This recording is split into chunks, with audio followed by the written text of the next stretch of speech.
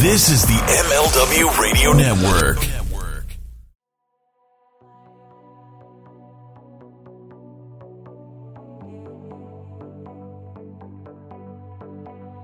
Welcome to another Tuesday night. This is Future Stars Now. My name is Mike Freeland. I am joined by my follically challenged friend, The Rit.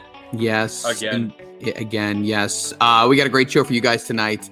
We have Encore, who's going to be here in the 8 o'clock hour. Then we have a great guest in the 9 o'clock hour. So much to talk about here. But, man, we're really excited about tonight's guest because, you ever go to a concert and the band goes and plays, and then all of a sudden people want you to come. They want them to come back out, right? Yeah. Just like we want him to come back out the second time. So looks like this whole charade. Where do you live? Charade. Oh my God, charade. What is that? A car from the 70s? Jeez, Hey. Yeah. We definitely want this man to come back out because he was already out here once, and yeah, we had technical difficulties, folks. Yeah, it's all right. It happens. But look, let's go ahead and let's bring him out right now. This is Encore. And this is your Encore. What's up, guys? It is so good to see you. Again. Yeah.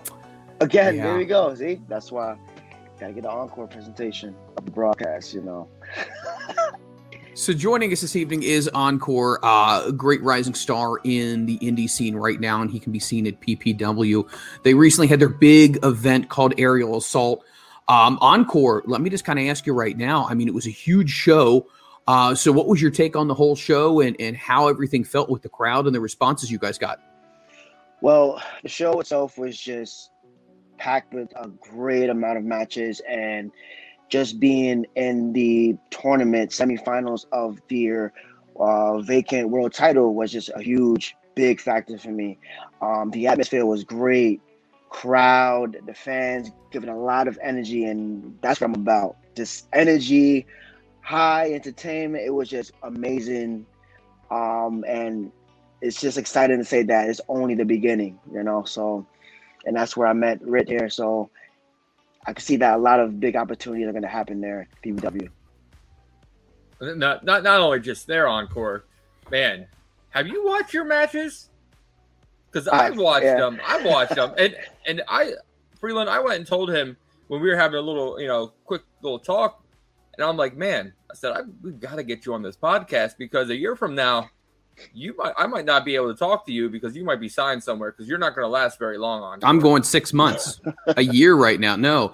And I think that's the big thing, all joking aside, is because we are in such a unique phase of wrestling right now. When companies see somebody who's got the it factor, they're going to get them really quickly. And I think you are one of those individuals. I mean, I'm not trying to blow smoke or anything like that, but I think that people can understand that when somebody loves something as much as you do and how talented you are, that your future is going to be rising very, very quickly. And a lot of decisions are going to have to be made very, very soon.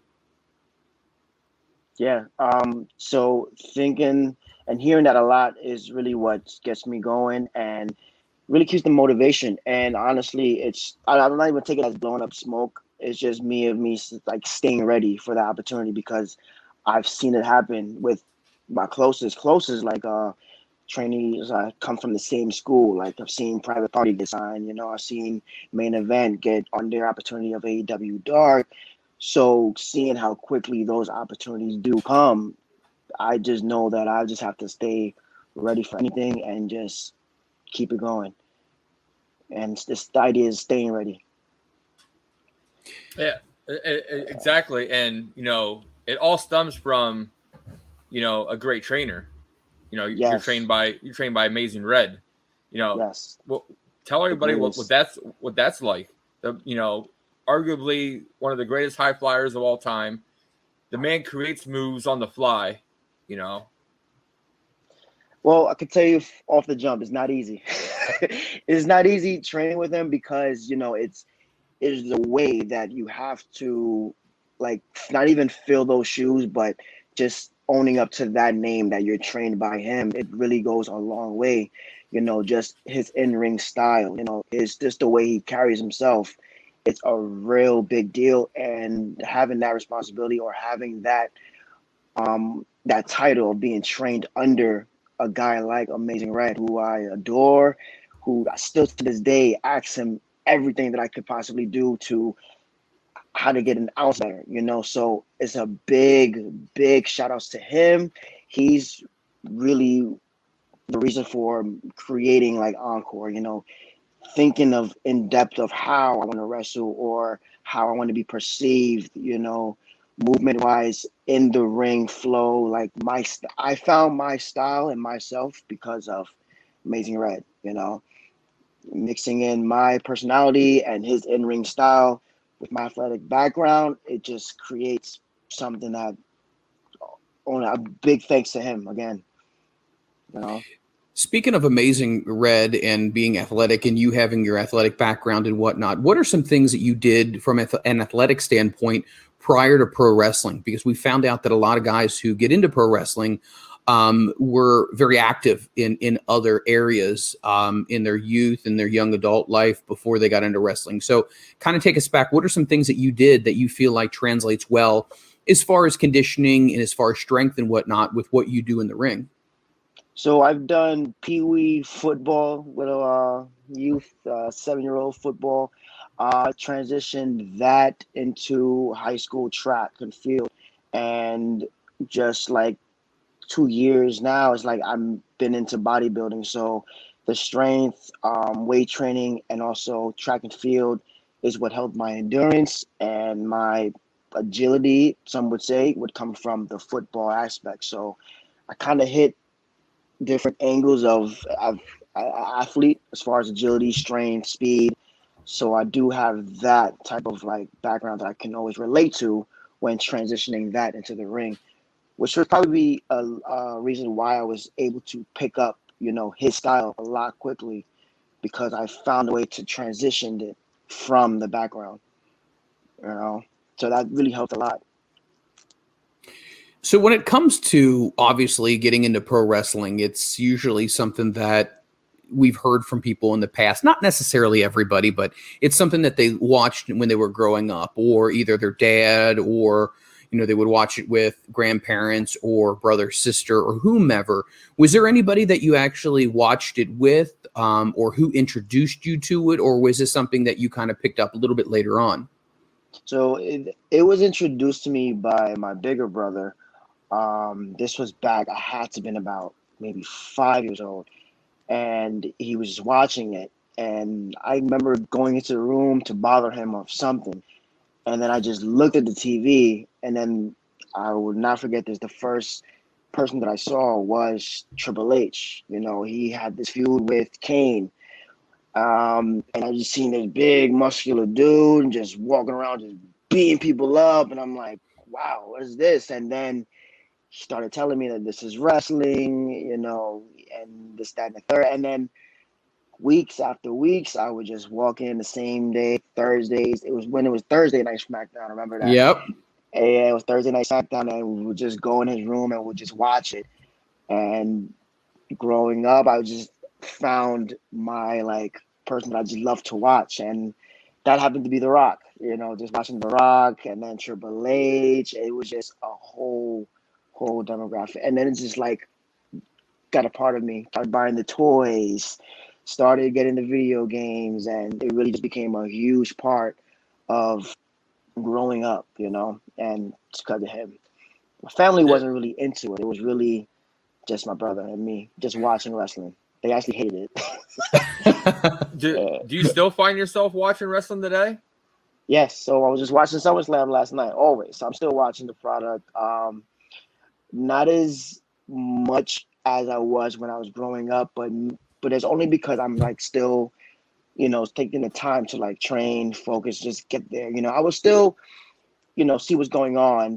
I'll pick up on the replays. I won't be able to watch it live, but I will watch it on the replays and the reprogram and the highlights, because at the end of the day, I'm still focused to get to that level, you know. I've got to ask Encore, what was your thoughts if you've seen AEW Rampage, CM Punk coming back after 7 years? What were your thoughts on, you know, the song, seeing him come out, the promo. So that entire first of all, that had to have been the loudest I've ever heard a crowd in a long time. Probably back when The Rock had came back the first time, but it was loud.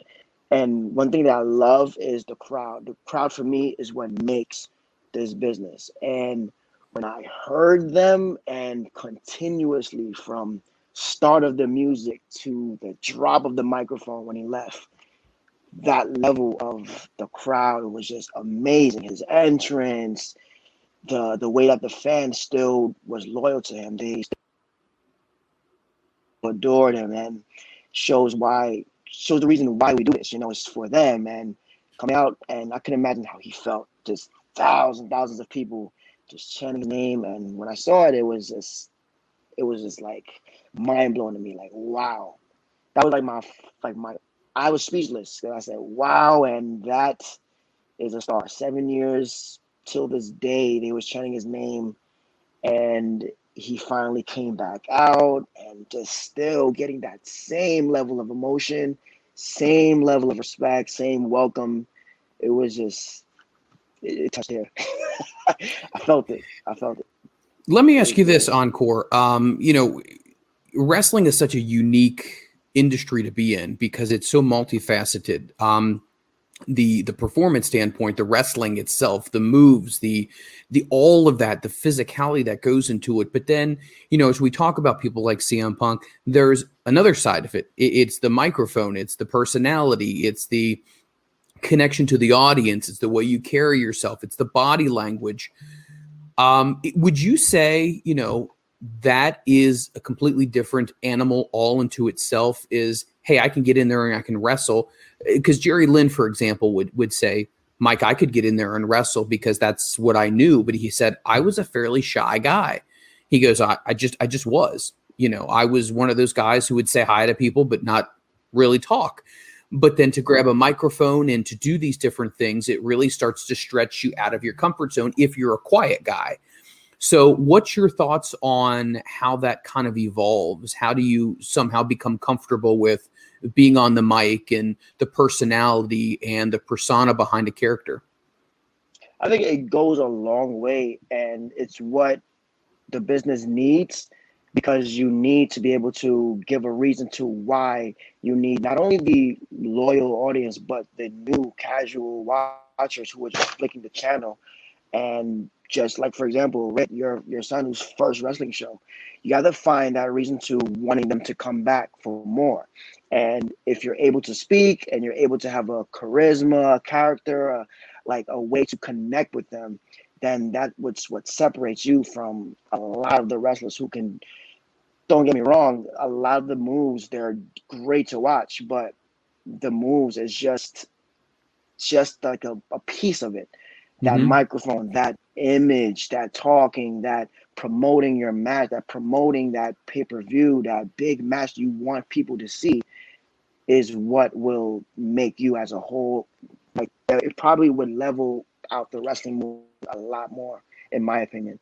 So that goes a long way. You need to have that. And that's one thing that Red did teach us is promos, character is always going to outweigh the moves, And definitely it shows with you as soon as that, first little beat of that song hits, you're out there.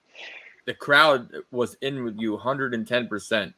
Your body motion, your attitude, the interaction that you gave them, they wanted more. And, unfortunately they didn't get it. Bro Keller, came away with the victory. But that doesn't end for you there, So there's wins and losses in this business. There's wins and losses. I know that. I'm not going to win them all. I'm definitely not going to lose them all. But it's wins and losses in this, and it's about how you're going to bounce back. What's next. Going forward. And yes, the entrance is one thing. My favorite part of wrestling, entrance. If you have a great entrance, I'm there. I'm ready to watch. I want to see what's next. So that's the vibe. That's the energy that I want to bring especially with my personality and my style. Just more modern way of bringing it back to the business of just entrance alone. For example, last night when Edge had the Brood entrance, that entrance was just whoa. From that alone, he's just like, oh, we got a mask to go with this. Oh yeah, I'm invested.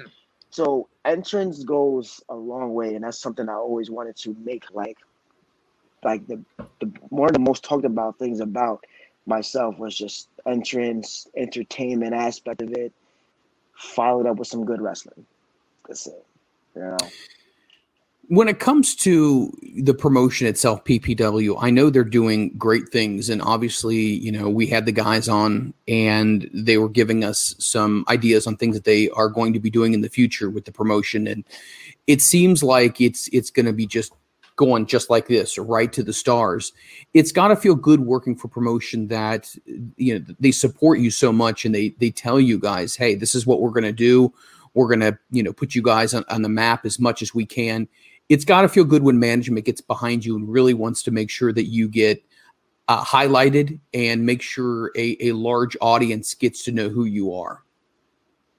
It does. And that's one thing I do love about companies like PPW, especially with them. They're always looking to see how we can be better from the last show.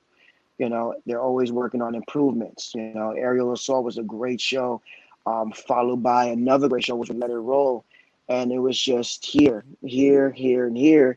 And that was when I first got there. That's what I noticed, that every show, it was just topping the next one.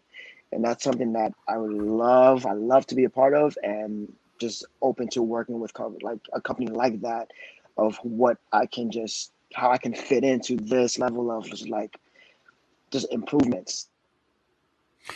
How do you I love it, How do you feel like you develop a repertoire? Meaning like, okay, this is going to be one of my moves, or I'm going to have this in my set of moves, whether you have 10 things that you like to do or whatever. How do you put together on your personal basis, okay, this is going to be what I do. These are some signature things that people are going to know that I do. How have you come to that determination? I like to look at the moves that, how to explain it. So not really to show offy, but more of showing my athleticism, flashiness. So when you look at The Last Entertainer, it's not only the entrance, but as far as my wrestling too. I need my moves to be entertaining as well as my entrance. My wrestling has to fit who I am, I'm not going to be going around and tombstoning people and chokeslam them, no. But you are going to get somebody who, those little dance moves in his moves, and it's hard hitting. Try to make my own way, just see what I can do and what I do well, and just really just come up with that, where I can just use my athleticism as a strength, like my jumping. It's really tough. I'm still developing, adding more things to my repertoire, but more of an athletic, flashy style is where I would like to go at. I've noticed that, when I watch wrestling, kind of like what you were saying before, there's certain people that you look at and that I don't necessarily want to say emulate, but you want to take some aspects of what they do. A guy that I have had a tremendous amount of respect for because of this individual's athleticism, their showmanship, the way they carry themselves, is the Pope. It can be a high flyer, can be a heavyweight, but just that smooth delivery when he speaks and you feel the confidence, yet he has the wardrobe that says it too. It's just, and I think it's what you talked about earlier. It's that whole package. It's the way you put all of these elements together that make up the body of work that you are. Is there anybody currently in the game right now that you like to watch, or you say, you know what, I like an element of what they're doing? Anybody that comes to mind or at the top of your head? So right now, who's currently wrestling right now? Correct. Or just... Well, I tell you what. I like Pac. Okay. I like Pac's His just delivery of the way he does moves, his delivery of it. Not necessarily the flips and the high flying thing. He's a different animal, but just the way he delivers his moves. When I look at other guys, that was there before, love The Rock. The Rock was more of a showman with the way he wrestles. Guys like Road Dogg, also, obviously, my trainer, the Amazing Red, the way his athletic, his quickness was there. So I take pieces of the guys that I would love to watch and their style, and I just try to just add in my athleticism, my flow, my style to it, and just come up with something of a little bit of everything to it. Also a guy like Cena, he's just great at what he does. He's just the way he connects with the crowd. So I just love that. But those guys, I take a little piece of it.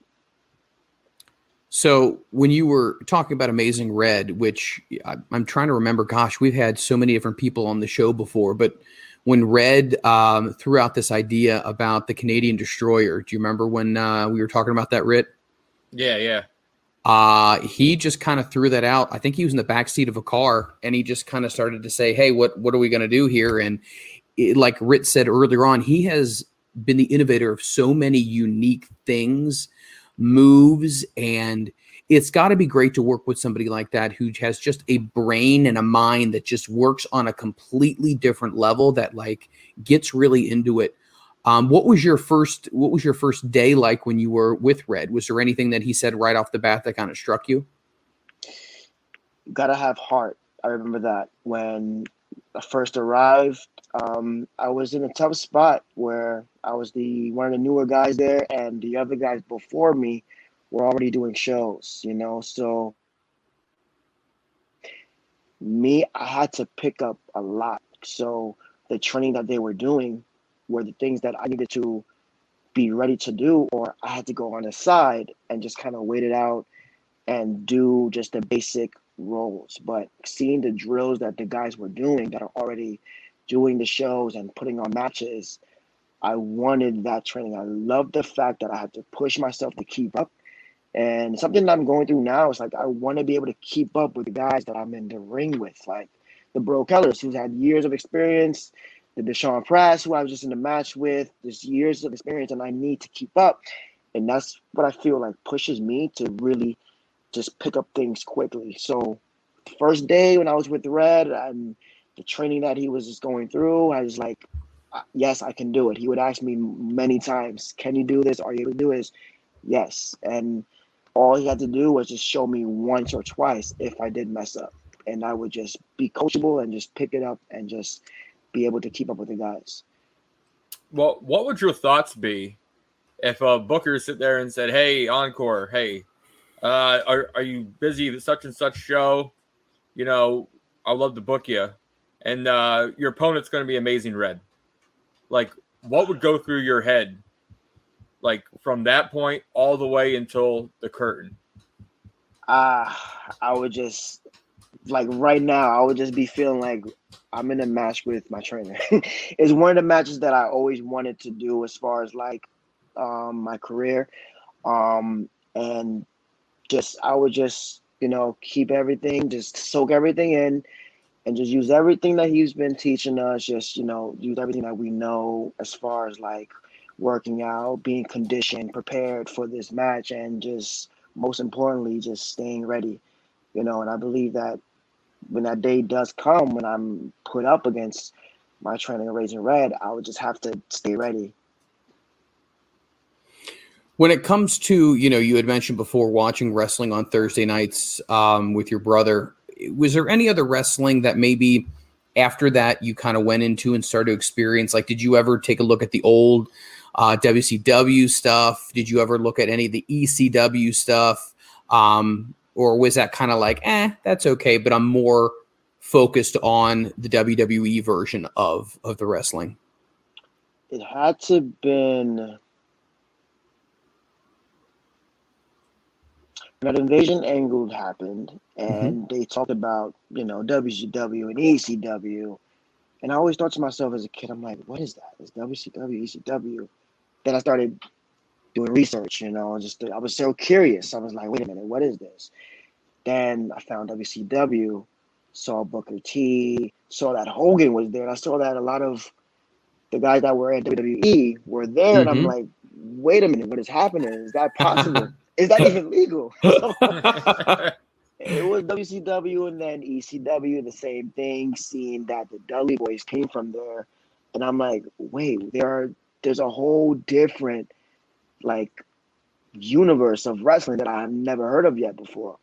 And then seeing that, and then that's what got me into finding out more what's going on besides WWE. Then came across TNA, came across New Japan. Then I started expanding and seeing what was out there and really getting a touch of life and business outside of the WWE and how they work different, and it was good. It's great. But definitely WCW was the first company that I've came across outside of the So you go from watching wrestling, then what made you get the itch? And then, what was your thought process of, okay, I want to do this, to, okay, I got to find a school?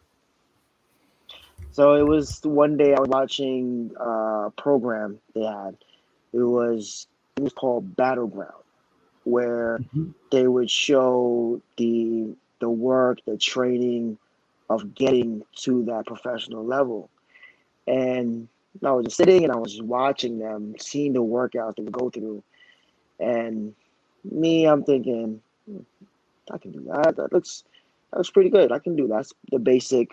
I started seeing the football workouts that I used to do, the track workouts. And I said, wait a minute, I can definitely do this. Wait a minute. Is that what it takes to get to the E? And then I saw, familiar faces, and it just hit a light bulb in my head, and I just wanted to say, wait a minute, I was curious, if I was to be a wrestler, what would I have to do? So I did my little research again, and saw that I needed to just find a school. And it's okay, let's look up nearest pro wrestling school in my area. 2 schools came up. There was one in Long Island. I believe it was Creator Pro, right?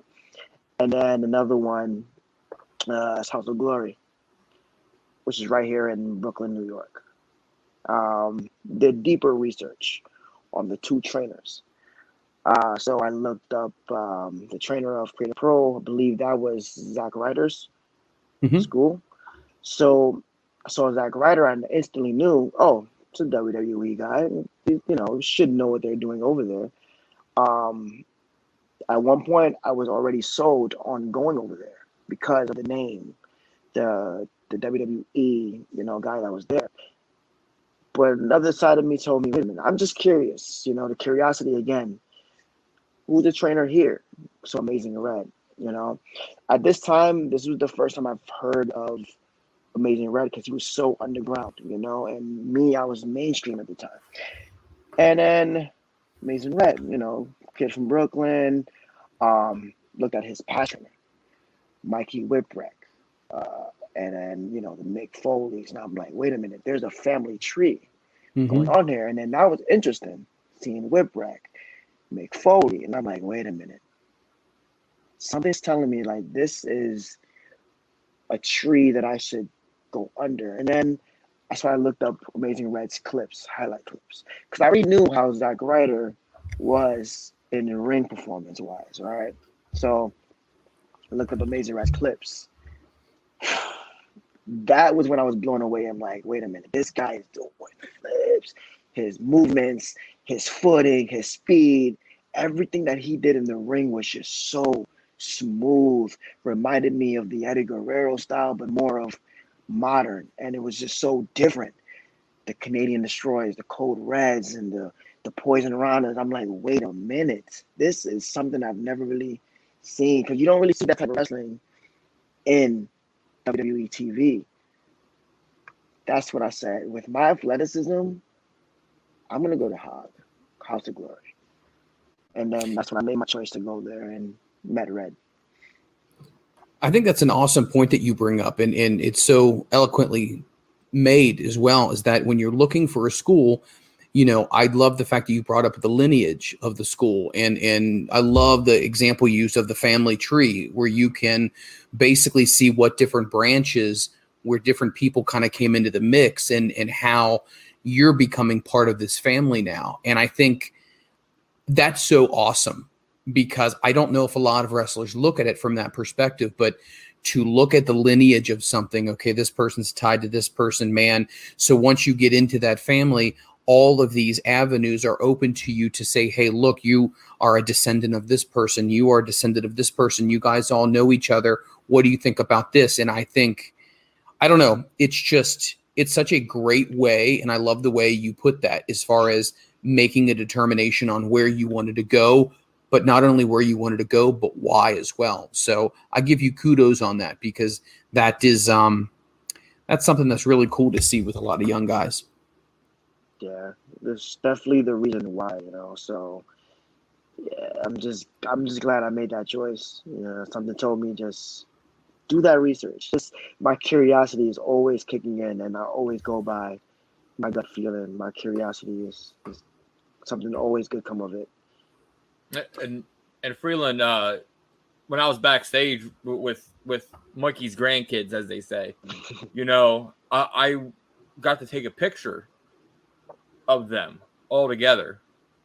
Well, one wasn't there for one picture, and then the other one was there, and that one wasn't there. But they were all. It was chaos trying to get 12 people in one picture. One room. And I sent that to Mikey. And Encore, did I get I let you read the text message, didn't I? I read, yeah.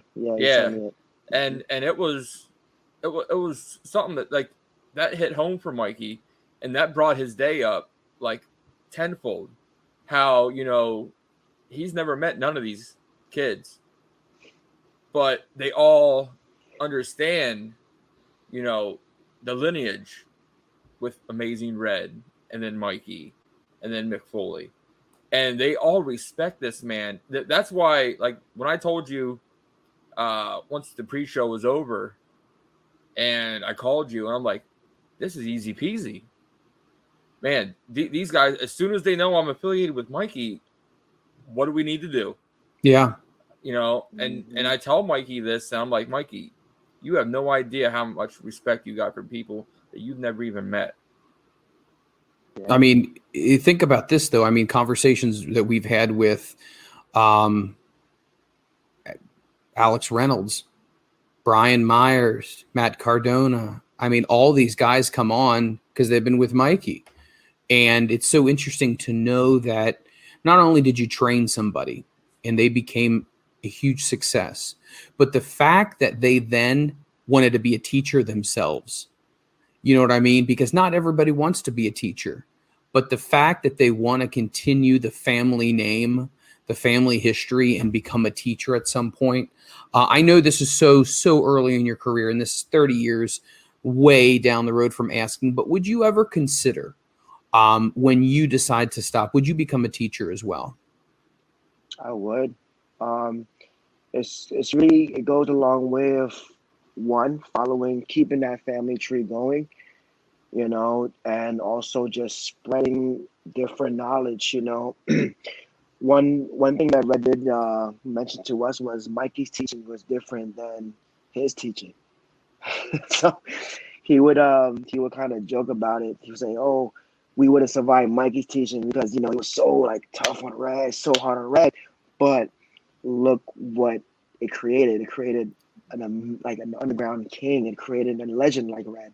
And I feel like using Red's teaching combined with what I know and how I would also teach, of how I would connect with, you know, future students, it would, who knows what would create, you know, maybe a little Encore Red, Mikey Whipwreck Jr. kind of guy, who knows, you know, and I just love to just pass on helping out the next generation however I can. A question I always like to ask people is gear. Where did you get your first set of gear? How did that happen? Because I know when we talk to guys, we say, you know, how did you get your first pair of gear? And some typical answers, just to give you a heads up, are, well, it was passed down to me, or I got somewhere and someone said they had an extra pair of boots that I could have, or whatever. But nowadays, as we know, things aren't cheap. Things are definitely more expensive than they were 20, 30 years ago. I mean, I can vouch for that. So kind of take me through the process here. What does a young guy like yourself, a young strapping young man, I'm using phrases because I'm getting older, get gear? Like, how does that process work? And is it kind of overwhelming? Like, oh, I need to piece this together and this together. And oh my God, how much is this going to cost? And so just kind of walk me through that. So my first set of gear was these tights that I found online. I just knew that I wanted to wear something that was light, like bright colors, something that just shines in the light, you know, that presents the Encore. So I found these tights, and it was very generic. It was one of the tights that everyone had in the indie circuit, and it was just, I would wear it for about 2, maybe 3 shows. The other guys would kind of just, you know, make friendly jokes about it, saying, you know, everybody's wearing your gear, get some new gear. And me trying to save money at the time, I was like, all right, I'll get into figuring out my gear. And then that's when I took the time to find a designer. Once I got the designer, I needed to find somebody that makes the gear to like bring it to the same style that I wanted. And that's when I met Lori from No Gimmick Gear, and she custom designed the gear that Red has saw me perform in Aerial Assault, and what I will be wearing for the time being. She will be the one making my gear for now, because she makes it a lot better than the one that I had before. I feel more smoothly, but I definitely had to put in some time, some research to finding somebody that can create gear. And I feel like that will be the longest process, because you're always going to be changing what you want to wear. You know, some days I may want to wear tights, or I may want to wear trunks, you know. And yeah, that's how the story is. I just went online, found generic ones, and I just had to up the scale a little bit. Well, Encore, there's a little thing I'm going to throw out there. If there's ever a day you want to sell your first piece of gear, let me know. So that way, when you're a big star, I can be like, hey, see those trunks? Those are Encore's first pair, autographed. So, yeah. when I'll give you a good price. I'll give you a nice sale price. hey, I appreciate it. The autograph will be worth more than the trunks themselves. I appreciate that.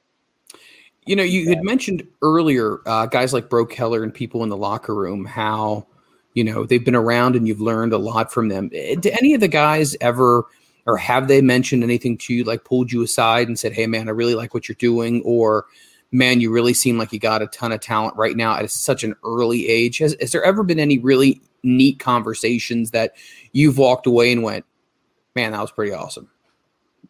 So besides the guys that, you know, I train with, the House of Glory students, they're always going to be the ones feeding me knowledge and information. But outside, I've got to give it to people that I was members, like all the knowledge they've been giving me was Deshaun Pratt and also Alpha.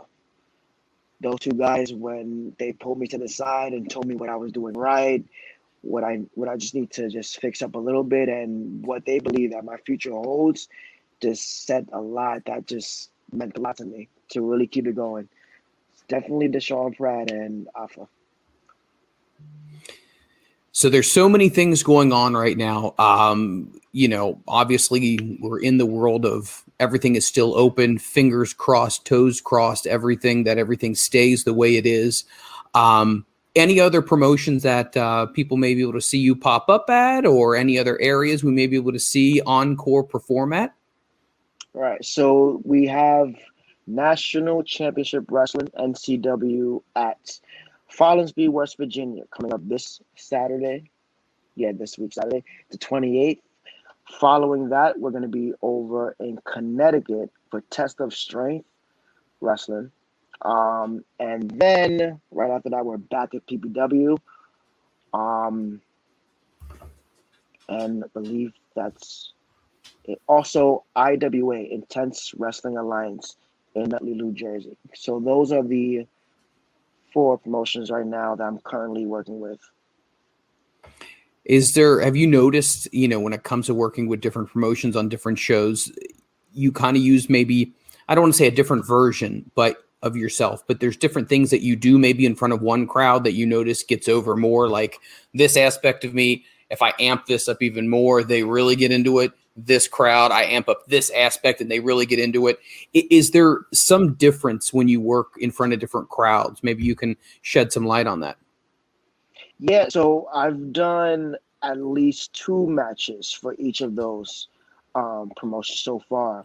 And I do notice that some things work where they're more into than the other moves. One crowd may be into my dancing part of the moves, the entertaining aspect. Some may be into more of the hard hitting, the delivery of the moves. Some may be into more of a different style, like lucha, or hard hitting, like a strong style type. But that's things that I'm still adjusting to and finding out different move sets for different promotions, because again, I still want to connect with them. If it's working, if they love it, I'm going to bring you more. I'm going to bring you more of that. I'm going to deliver it. And that's something that I'm going to just keep on learning and just keep it going. But I do notice that. Do you have a favorite match so far in your career that you feel like everything really clicked and gelled, where you can say, and I know a lot of wrestlers, they don't like to go back and watch their own matches. I know wrestlers are super critical themselves. Yeah. Even though us fans, we think it's a fantastic match, but then when you talk to the wrestler, they'll say, no, Mike, this, and this. But we don't see that because we don't know necessarily what to look for. But was there ever one that you are super proud of that you feel like, man, on that night or on that day, I was clicking and it was just poetry in motion. Everything flowed really well? I've got to say, it's got to be the match with Deshaun Pratt and IWA. That match there, I felt everything just clicked. And I feel like not only the chemistry of it, like, because me and Deshaun Pratt, we already have this chemistry that works well in the ring. It was just, we had everyone into it. Like, the crowd was into it. Some was even saying that we were match of the night that night. And that's something that, hearing so early in the career, you're just like, what? So now, hearing that was the first time I heard, man, match of the night. That was awesome. Coming back next month. When I heard that, I'm like, wow, that's big. Match of the night, crowd clicking, the chemistry, learning new things from Deshaun Pratt. It was just that's had to be my favorite match so far.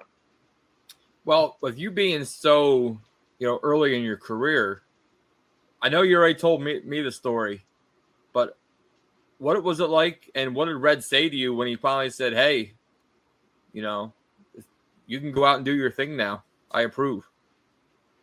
That was the toughest question.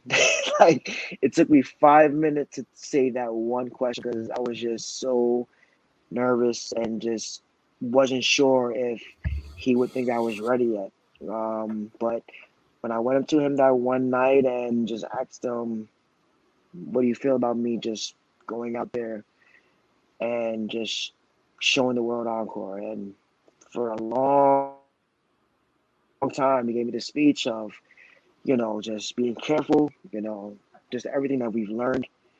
And when he finally just gave the blessing to go out there, it hit me, and I was like, wow, the 3 years that I've been training, and it came down to this day that I'm ushering myself out there, presenting the world to everyone, Encore. And it's gonna be like one hell of a ride because I know I'm gonna do whatever it takes to make him proud. So it really meant a lot. It's interesting, you have those moments where you look at your training and it's grueling and it feels like days aren't going to end and there's years that go by in your training, but then all of a sudden when you get the blessing from your trainer that it's time to go, I can imagine it is exhilarating, it is terrifying, but there's something deep inside you that feels so good that you went through all of this and you came out on the other end. And you not only came out on the other end, but you saw the process that you went through as a wrestler from the first day you walked in to the last day you left. And I mean, not to get all sentimental, but I mean, there's a lot of emotion that rides into that because it's you. It's everything that is you that made you and brought you to this moment. I'm sure there was some emotions too when you finally got the word to say, you know what, Encore, you have my blessing. I want you to go out and do your thing. Yeah, like I said, it really hit a lot just seeing that the training, the late nights, it all pays off to just go out there and just show what all the training was about and being how it's been turning out for me. It's just like he was right about all the training and just taking your time because a lot of guys would go out there before they're ready and it can just be the total opposite. Yeah. But we just kept it patient with him. He just, made sure that we were just intact with what we're sure we want to do out there. And we just knew that, well, I'm just speaking like for everybody else, like we knew when the time was right, when we feel it. And it was just that one day, and I just said, you know what? I really feel that I should just ask him. And it would have been the toughest question, but it really meant a lot. Like, it was touching. It was really, really touching. So, when you're not in the ring, what's Encore like to do in his spare time? Video games, working out, what do you do? Working out because we got to look the part, and I really like the working out aspect because it is like my version of self-care. It's where I can just cut on some music and just just really get the body in a really uncomfortable state where we're just changing, and I know that it's for the better. Working out is like a huge remedy for me. Also running my personal fitness brand where it just comes intact with the gym, working out, clothing, apparel, running that as well has really been like a gift for me where I'm just ushering out a different version of Encore. Encore is more running his business, putting it out there, changing the world as far as, fitness clothing at an affordable price and also in the ring, entertaining the world. So pretty much Encore is a brand. And, that there just goes to show. Sorry, I had to find my charger. My battery's low and it's like about to die. I'm listening, though. Oh, sorry. No. So, the brand, you build a brand. Look at people like The Rock, who, life after wrestling, he has a brand behind him. And he's set, look at you. You're very young in your career. And you're already got the mindset of, hey, I'm going to set myself up for after wrestling. It's the business side. He's preparing himself. He's thinking long term instead of just right here and today. And I think that's the great mindset is that, once again, I keep coming back to this. Those who succeed in life see the bigger picture. They're able to go ahead and say, I see here, but see all this that's opening, and not everybody has that. So that's where I give you a ton of credit where you're able to see that early on, because I feel like that mentality and that mindset's going to set you up for life. Yeah, and like I said, The Rock was somebody that I love to watch, and see The Rock doing wrestling and then running his business and still balancing the two.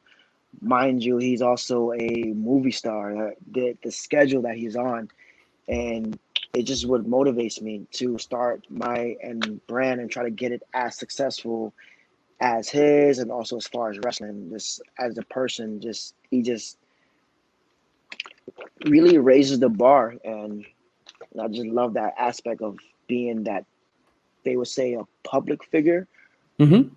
You know, so that is just more than just a wrestler, just not just the person in the ring, but who you are as a person outside of it is what really makes, you know, you that iconic figure. Like Red, not only is he great in the ring, but he's a great person outside. You can talk to him about anything.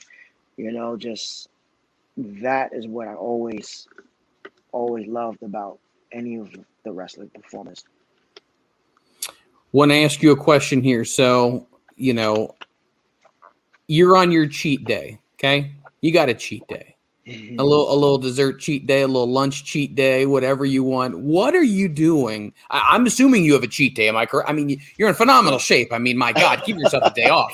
I've given myself decades off, but I digress. What are you going to do for a cheat day? If right now money was not you and I are hanging out, and I said, Encore, that was a great match last night. Thanks for giving me front row seats and autographs and action figures and all that kind of stuff. Today, you can eat whatever you want. Where are you going? What are you eating? What is your hey, you know what? I'm going to let it rip right here. First off, you're going to be paying the bill for Freeland. No, this is not accurate. No, see that's not fair. He got you. I got to say, all right, let's start with breakfast. We definitely got to have some pancakes. Love pancakes. Lunch, I'm going for pizza. Pepperoni pizza. Yeah, some pepperoni pizza, extra cheese, maybe some sauces in there as well. Cheeseburgers. Love cheeseburgers. We're going to go with hot wings. Fries. Are we talking regular fries, or are we going smothered fries? Like chili cheese fries? Or are we talking just regular? We're going regular fries, because you know what we're gonna do with the fries, the buffalo wings. We're gonna get extra sauce, right? And we're gonna take the fries and we're gonna dip it in the hot sauce. This is like dirty talk right now. This is awesome. Yeah, we're gonna dip it in the buffalo sauce, and that's gonna be our smothered French fries with buffalo sauce. Yeah, man, you're making me hungry right now. We're gonna move to dessert, right? We got hold on. We got to hit dinner first. Dinner. We're gonna. See, it's tricky because is there are you like a rib? Do you like ribs? It's not. I'm not. No pork. I'm not really a lover of pork. I would eat pork, but not my go-to. Okay. I would say though, it's gotta be for dinner, because dinner could be passed down as like a healthy meal. I would love grilled salmon with mashed potatoes, or some mac and cheese and lasagna. Lasagna. Ooh, I like that. Or we'll say lasagna. And then that's more of a cheat. And then at the end, there's dessert. Anywhere, anything, in any quantity. We're talking ice cream, frozen yogurt, cookies, brownies. Oh. For dessert, we're going to have a Cinnabon. If you've gone to any of the malls, you've seen the Cinnabon. It's the size of a pillow. I'm getting the nice classic. Yeah, I'm getting the classic about the size of your fist. And you just, sometimes I may even get the party pack, the 8. And but yeah, a Cinnabon. But if we're going ice cream, we're gonna go Cold Stone Creamery, cake batter, or cookies and cream. Oh, cookies and cream. I believe you and I are starting a friendship that's going to last many, many years, my friend.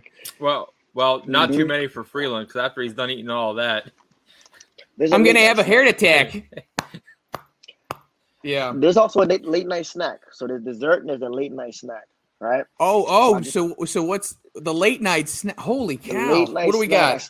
I still have it from my last night late night snack, but I just recently found out about this Gummy, yes, Skittles gummies. So legit. you got to try that. I'm gonna have to. You got to try. Yeah, that is like amazing. Skittles, but gummy. That's amazing. Perfect. But yeah, Man. that is a cheat day. A real from breakfast to late night snack. That's insane. I would love to, we should do a documentary following wrestlers on their off day. We should do that. Get a camera crew, follow wrestlers on their off day. What are they going to eat on their cheat day? What are they going to do? All that kind of stuff. And that would be entertaining. Yeah. That's a whole series. Document it. Well, Encore, I got the hard-hitting question at the end. Rit, we don't have to go into this question. We don't have to go into this question. Jeez, Hey, Freeland. Encore and I, we go way back 2 weeks now. Well, I'm going to break it down. I'm going to break it down and give you 2 questions. Okay? Question number 1. It's an easy one.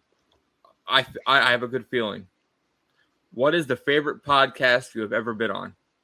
Favorite podcast you've ever appeared on? It's got to be this one. Yes. It's got to be this one. And honestly, it'll probably be my favorite one in the next 2, 3, 4, 5 years because, like I said, it's my first one. We're gonna edit that part out. Where he's been everywhere, guys. He's been on Good Morning America. He's been everywhere. ESPN's been there. Yes. Yeah. I've been on the ESPYs too. Man. So, question number 2. Question. Oh my gosh, here's the go. Hot tub time machine. Here we go. Okay. Hot tub time machine. Okay. You can go back in the time through wrestling history. Any match. Take somebody out of the match and put yourself in the match. What match is it and why?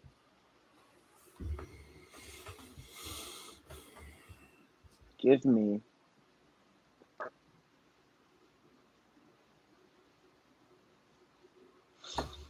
He's lining up for the putt.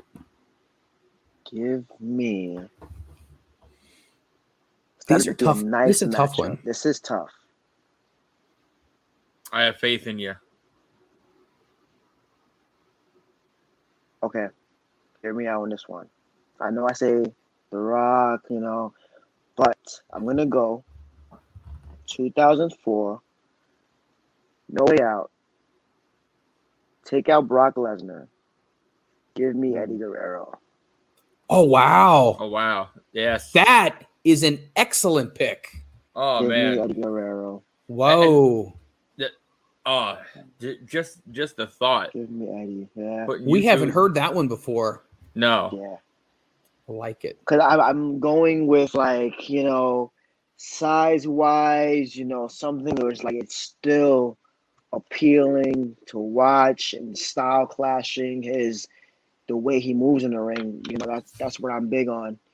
Character, I feel like the way he entertains, the way I would entertain, and we can really make a nice program out of it. I agree. I didn't want to say the obvious of The Rock, but I'm just I'll say Eddie. Definitely Eddie. I would say Eddie Guerrero, just really quickly with Eddie. It was Eddie and it was John Cena, the two guys that I've never in my life seen people bleed the way they gig themselves in those. That was scary. Like watching that, it was Eddie. Was it Eddie JBL? Yes. Eddie JBL. Match. That was scary because I was listening to another podcast and it was like spurting. Like every time his heart beat, it spurt out because I guess he gigged too deep, and they put him on the gurney and he would sit up and start talking and then completely collapse.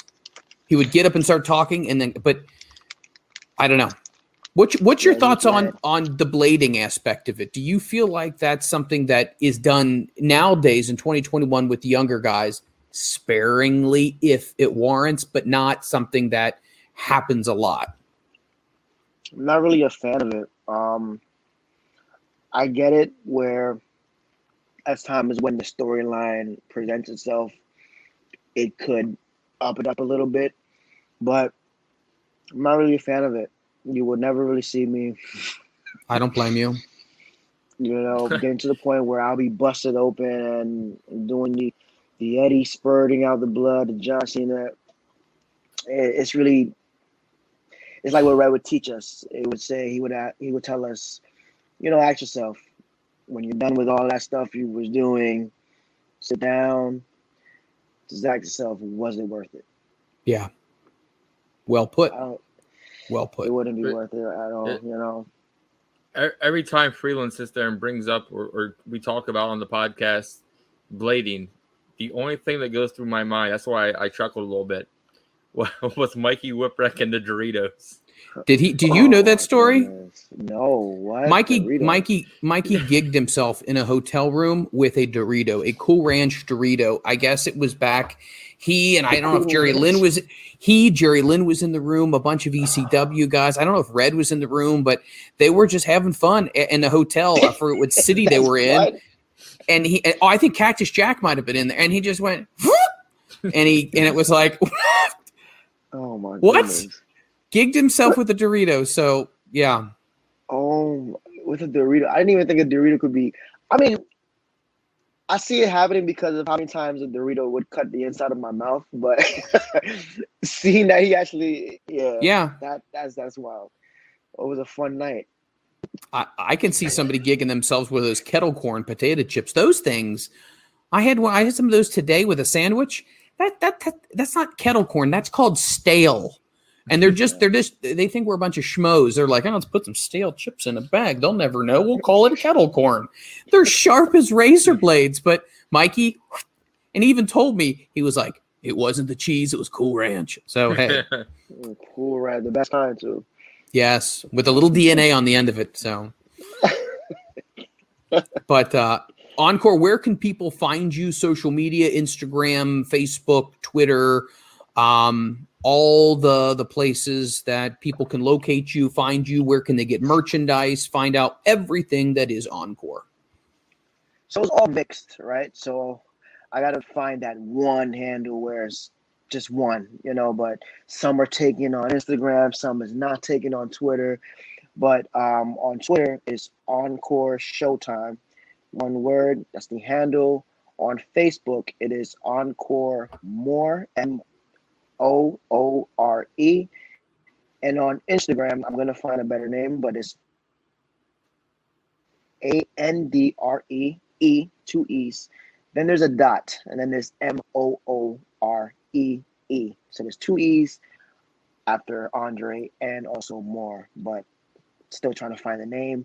But they're all taken, but yeah. I found out if you throw an underscore under there somewhere, an underscore, yeah. Oh my God, Rit, tell them the story about. Though. I think they're all taken. Well, listen to what the Rit has to say, because the Rit's a huge star. So I mean, it's really hard to find the Rit. Hey. So tell him exactly your kerfluffle with trying to find it. His name is Josh Ritter. Okay, let's set the stage there. Okay. Hey, I try to sit there and come up with the Rit.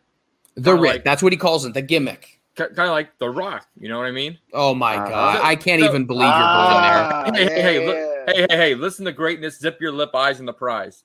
Anyways, so I'm going through the Twitter handle. I'm like, oh, it's easy. THERITT. Click. It's taken. Are you freaking kidding me? Okay, let's pull the Mikey Whipwreck. I'll slide an underscore in there. THE_RITT. Already taken. I'm like, these son of a guns. How many the Rits are out there? So I had to go underscore. THE underscore RITT. Bingo. There we go. The one. The underscore. Yeah, but here's the thing, Encore. When he tries to tell people, like at the end of a show, we to say people, hey, you want to reach out to us? He doesn't remember. He doesn't remember where the underscores go. So he's like, yeah, it's the Rit underscore T underscore. And I'm like, what? That's not it. Hey, not even it. Hey, why do you think I told you? One, I'm never on the panel, so I don't have to make that schmuck anymore. Yeah, but you still need to know who you are, though. That's why I told you to get business cards. so I can hand these things out. It's already on the business card. So it falls on me. Okay. Easy peasy. All right. Vista Prince, I'm calling you Monday morning. Just hand them out.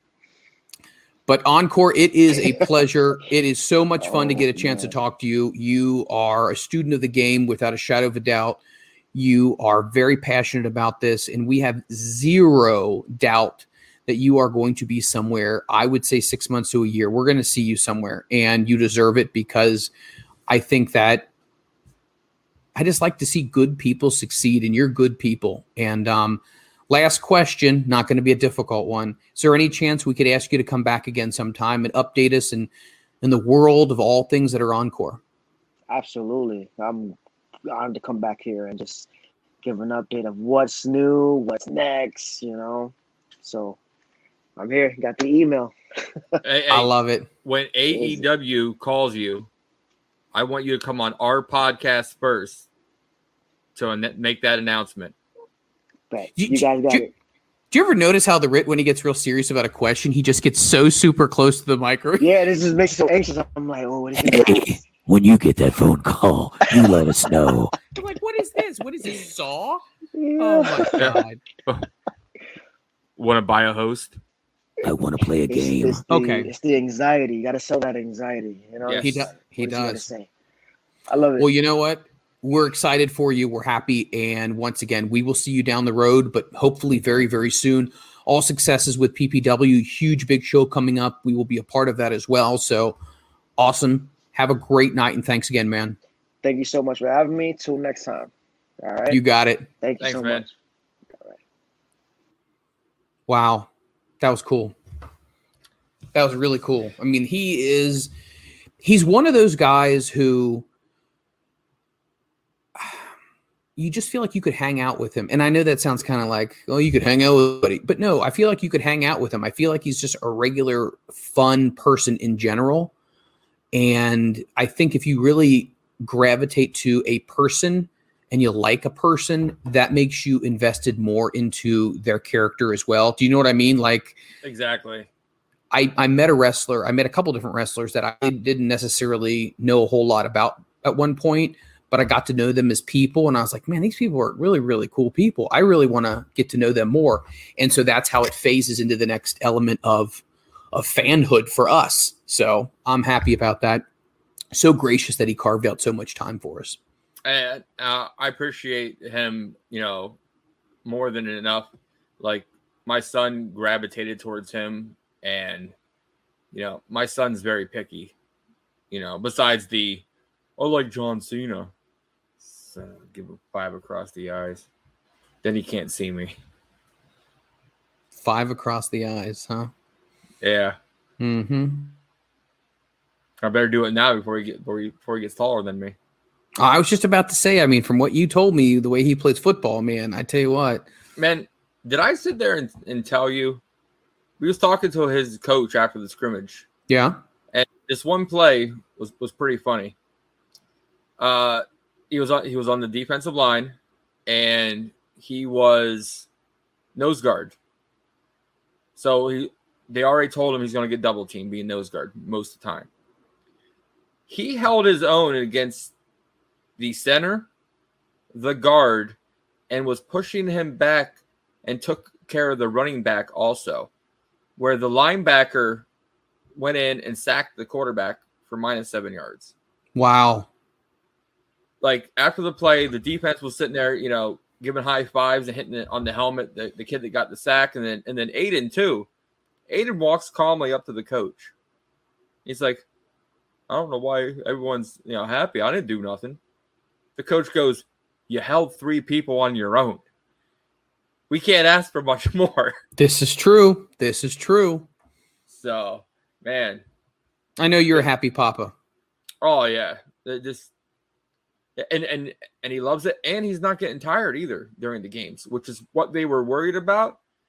No, they pulled him out, and he wanted to go back in. Everybody had to get their reps because it was a scrimmage. Sure. But, yeah, the Aiden being on the field definitely made the coach second guess. Another play, they went and Aiden's out. There's a smaller guy in the middle. They ran it up the middle for 10 yards to the goal line. They pulled the little guy out, put Aiden back in. They passed it. So they definitely didn't want nothing up the middle. He's the beast incarnate. So the future Brock Lesnar. But he eats you out of house and home, though. I mean, huge football players. Oh my goodness. I went and bought a cheat day snack. It was a double box of Twinkies and Ding Dongs for every occasional. I put them downstairs in the basement. Like a bloodhound, he sniffed them out and opened the box before I even got one. Gone? No, just one of them was gone. Not the box. But he found them. He found them. Wow. I'm like, good Lord. But yeah. But I'm happy for him. And I'm happy for him that he's enjoying what he's doing. I'm happy for his success. I'm happy for you because I know this is something that means a lot. It's something you guys connect with. So that's a very cool father-son thing to share. So I'm happy for you. Yeah. And I'm thinking more along the lines of the next big thing is when we got to the game, he put on his pads and jersey, and then they play the pre-rep music. And this was on Friday, National CM Punk Day. Yes. They start blaring Cult of Personality over the intercom for the field. I look over at Aiden. Aiden puts his helmet on and then yells, "It's clobbering time." Wow. And I'm like, yep, that confirms it. Punk's definitely coming back tonight. The stars have aligned. Yes. Wow. Very cool. So very cool. Freeland? Yes, sir. Anything left that you want to say before we go to a commercial break at the top of the hour? No, nothing else that I got to say. But guys, please follow Encore. Great talent. You know, we're going to be part of the next PPW show. Follow him on his social media platforms, like he said before, and get merchandise and find him in your local area because he's not just going to be at PPW. He's going to be at some other places too. So, and I've said this before, and I sound like a broken record, but I'm going to say it again. I don't care where it is. Support independent wrestling. Please support them. They are the future of this business. We need to support them because these are the people that are going to take the business to the next level, and they need our support. So there you go. Well, Freeland, I guess like we're going to go to a commercial break. We'll be back right after this. With Brock. I'm too sexy for my love. Too sexy for my love. Love's going to leave me.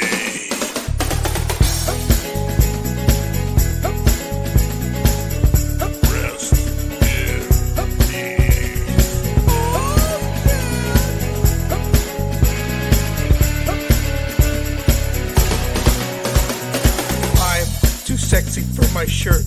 Too sexy for my shirt. So sexy, it hurts. And I'm too sexy for Milan. Too sexy for Milan, New York, and Japan. Take it.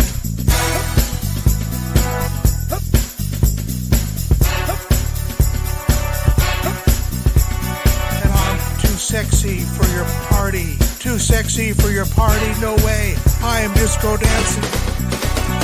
I'm a model, you know what I mean, and I do my little turn on the catwalk, yeah, on the catwalk, yeah, I do my little turn on the catwalk.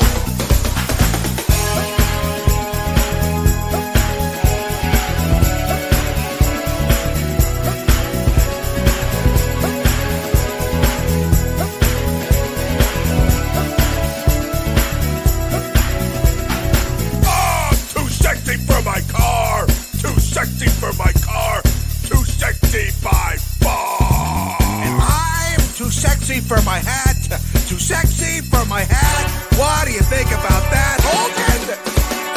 I'm a model, you know what I mean, and I do my little turn on the catwalk. Yeah, on the catwalk, yeah, I do my little turn on the catwalk. Slam, jam, jam. Bang, bang. Take such good shit. What a maneuver. I'm a model, you know what I mean? And I do my little turn on the catwalk. Yeah, on the catwalk. On the catwalk, yeah. I do my little turn on the catwalk. Well, I'm too sexy for my cat. Too sexy for my cat. Poor pussy. Poor pussy cat. I'm too sexy for my love. Too sexy for my love. Love's going to leave me. That's ridiculous. Was that any good? Oh my God.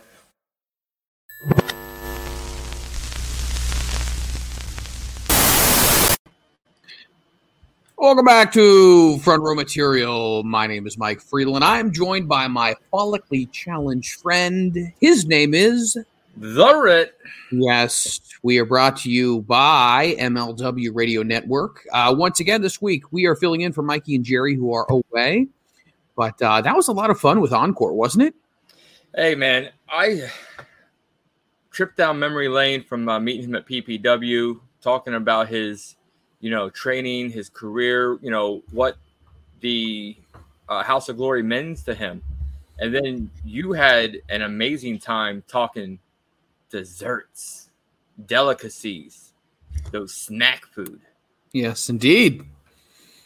So he's a fun guy to talk to. He's one of those people where very easy to have a conversation with. He seems like he's very humble, grateful for any opportunity that comes his way. And I think big things are going to be on his horizon. And I think that he's going to do very, very well in the wrestling business. I mean, his abilities and his talent are crazy to think that, he's new in wrestling and he's able to do so many different things. And I like the fact that he started to talk about how his experiences in playing other sports definitely was a good transition piece into wrestling as well. And when he looked at wrestling, he said, yeah, I think I could do that. Or I like that move. I think I could do that. And I think that's why we see a lot of people who transition into pro wrestling who come from an athletic background, either football or track or whatever it may be. They do very, very well. Yeah, and with him, when he was talking about training with Amazing Red, he got there and he felt he was behind. When, hey, it's just you're just starting out. But when Red's like, hey, can you do this? He's like, okay, I can do it.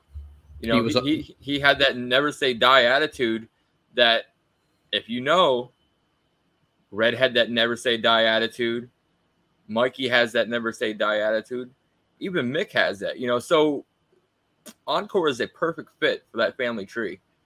He is. He's definitely a descendant of the ones who've come before him. So really happy about that. Got a big show that's going to be coming on. They're going to be associated with Fight with their next big pay-per-view. So that's going to be exciting. We're going to be a part of that as well. So September 11th, live in Broadsboro, PA. We have the anniversary show number 8. This is what's signed so far. We have Alpha Jr. taking on Big Cass. Whoa. And we're tipping that week off. Alpha Jr. that Monday. Live interview. This is one you're not going to want to miss because I talked to him for 20, 30 minutes after the show. And man, he has a big story he wants to tell. And he's got stuff to get off his chest. And I told him, paint your picture on our canvas. We'll be here just to listen. Yeah. And it's going to be a great story. I've got to hear bits and pieces of it as you and I have talked about. But when he gets to stand there and kind of just lay it all out for you, I think it's something that you are going to leave this episode and go, whoa. I mean, the Samoan heritage, all of that, we're going to get into it. And he is going to tell us everything about wrestling and about his beliefs in wrestling and his background in wrestling. And it's just going to be really good. It's going to be one of those episodes that you're not going to want to miss. Then you have Enzo taking on Juventud Guerrero. That's going to be crazy. We just recently saw Hoovy Juice, Juventud Guerrero in the 5 Labors of Jericho, and he looked good. He looked really good. And so he's going to be coming back. He will be at PPW, getting ready to tear the house down. And we all know Enzo. We know that he can grab the microphone. He can cut a promo. And I've seen a lot of his stuff ever since he left WWE, and I really think he's improved dramatically.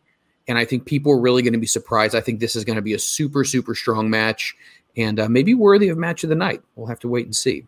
What else we got on that card? We've got Facade,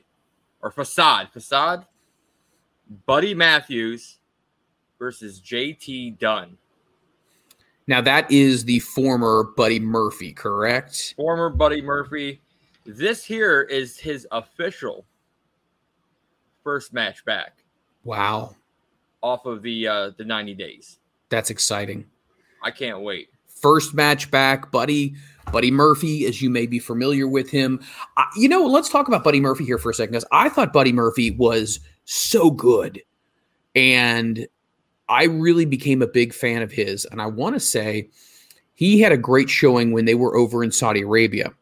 And I started to follow him, and it was like he started to get more of a push and more of a push. And I thought, this guy could be a big, big top guy. And he deserves better than what he got.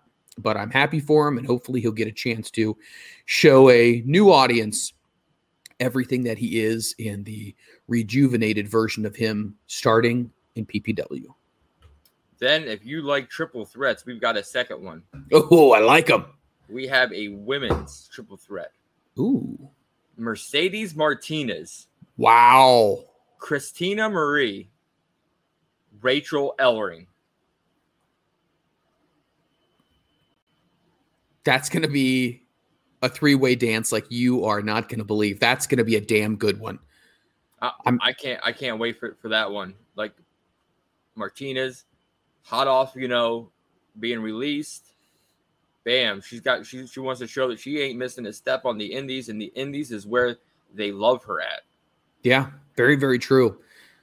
Rachel Ellering. I mean, gosh, we've seen her. I mean, Impact World Tag Team Women's Champions with Jordan Grace. And then we've seen her do several different things with different promotions as well. As a singles competitor, she's making her way all around the circuit, making a name for herself right now. So exciting. I know she had some time in WWE, but then obviously she decided to move on from there, and she has not missed a beat whatsoever. I think that is going to be really good. That could be match of the night. Ooh, I could top it. What do you got next for me? Bobby Fish. Bobby Fish, Undisputed Era. Yes.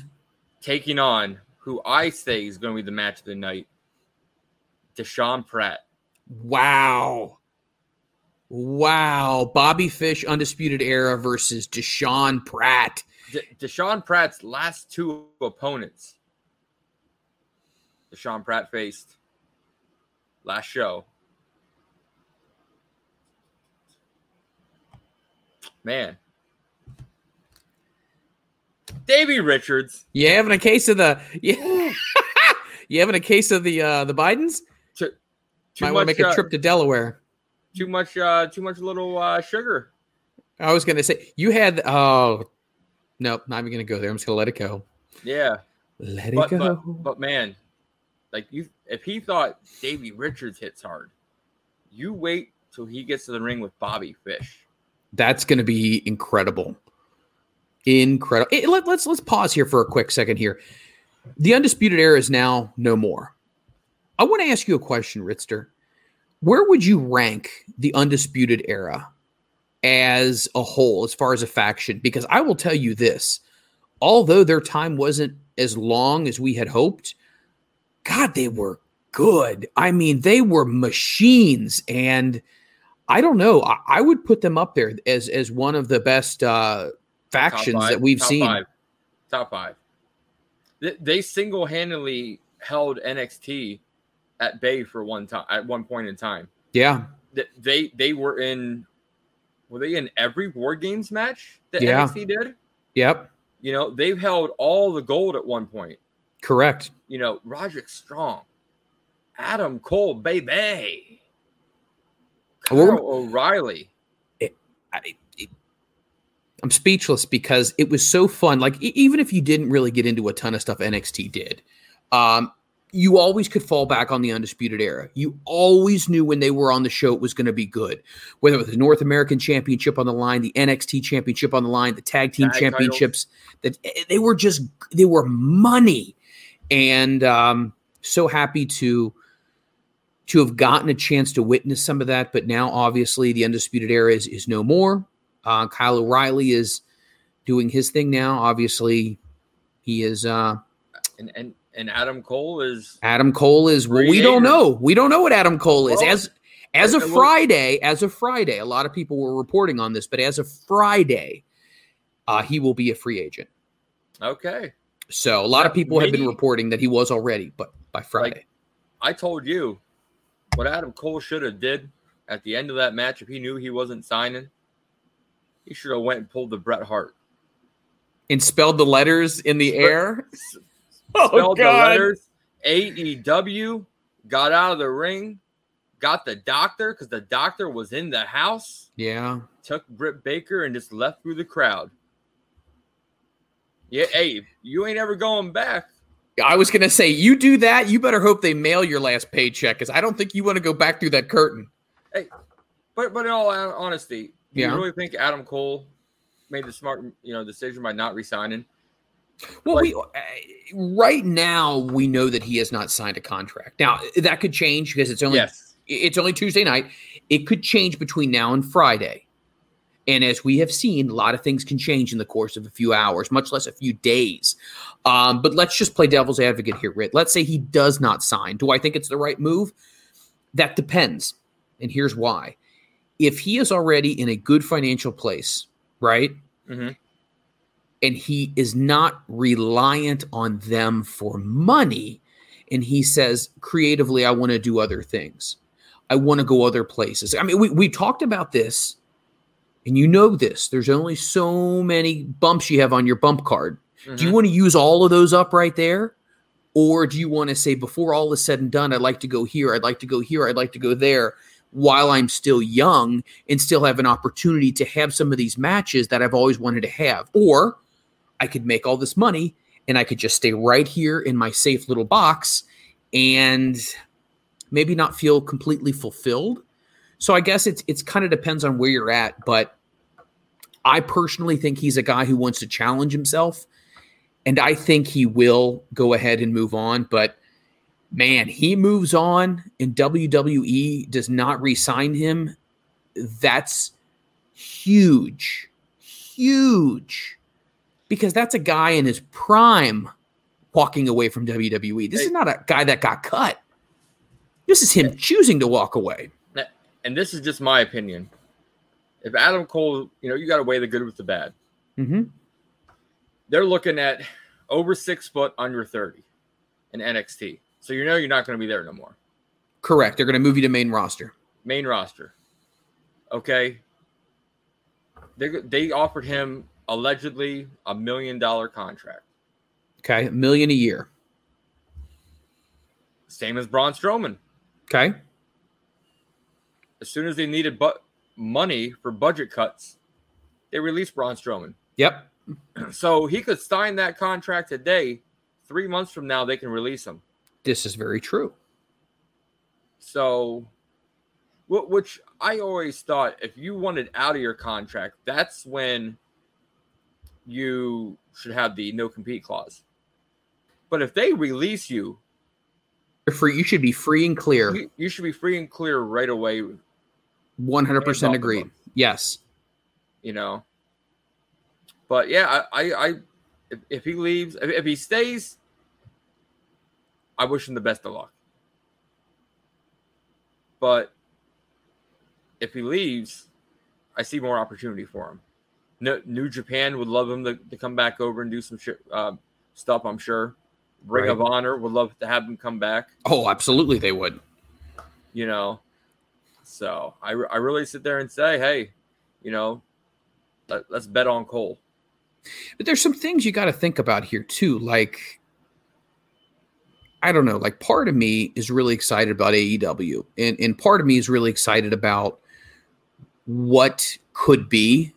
But then a part of me, Rit, and I think you'll agree with me, is we don't want to see this turn into WCW 2.0. And I know there's been a ton of conversations about, well, this could be WCW 2.0. Ted Turner had this endless bank account. Tony Khan has this endless bank account. Ted Turner signed all these WWE guys.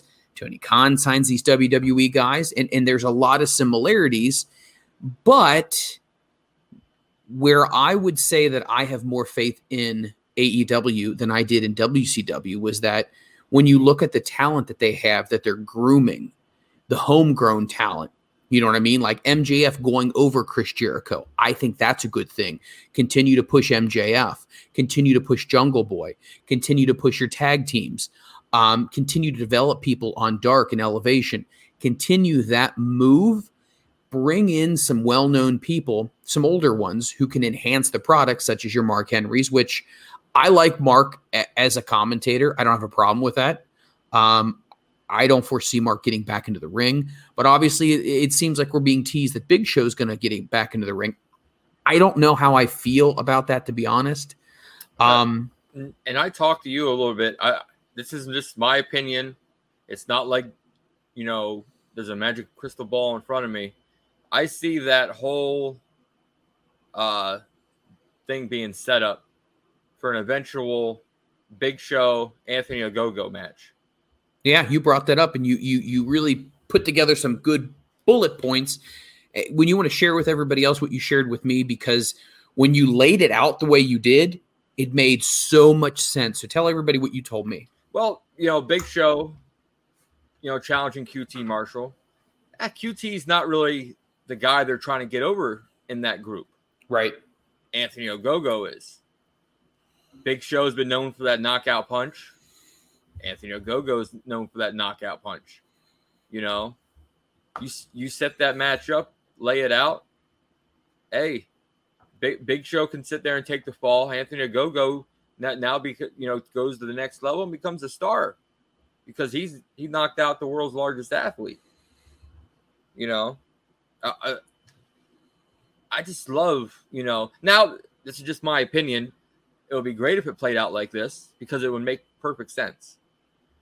But we'll have to see, Hopefully we know somebody that listens to the podcast that's really close to Tony Khan. And, I could get a little bug in his ear. Get a little $5.99 plus shipping and handling off their all-out paper or all-in pay-per-view. I get theirs and AAW's mixed up. You know what? I've often done that myself. Well, one's all out and one's all in. Yeah, it is what it is. But I don't know. I just think it's interesting. I think that bringing guys in to AEW isn't a bad thing if they're positioned and utilized the right way to continue to move to the future. Because think about this. I believe it was John Cena did an interview during his Summer of Cena, which now seems to be over for the exception of one Madison Square Garden house show that he's going to appear at, not non-televised. But he said if WWE does not start developing new people, but when have they developed anybody new? Like, I can't even name the last new guy or gal that they've developed. Who is it? Roman might have been the last one. I mean, and that's a long ass time ago. I mean, when the Shield first came to be, woo, interesting. Yeah. So, and your great comparisons from WCW to, AEW. WCW, when they went and signed all the WWE talent, they held down the younger talent.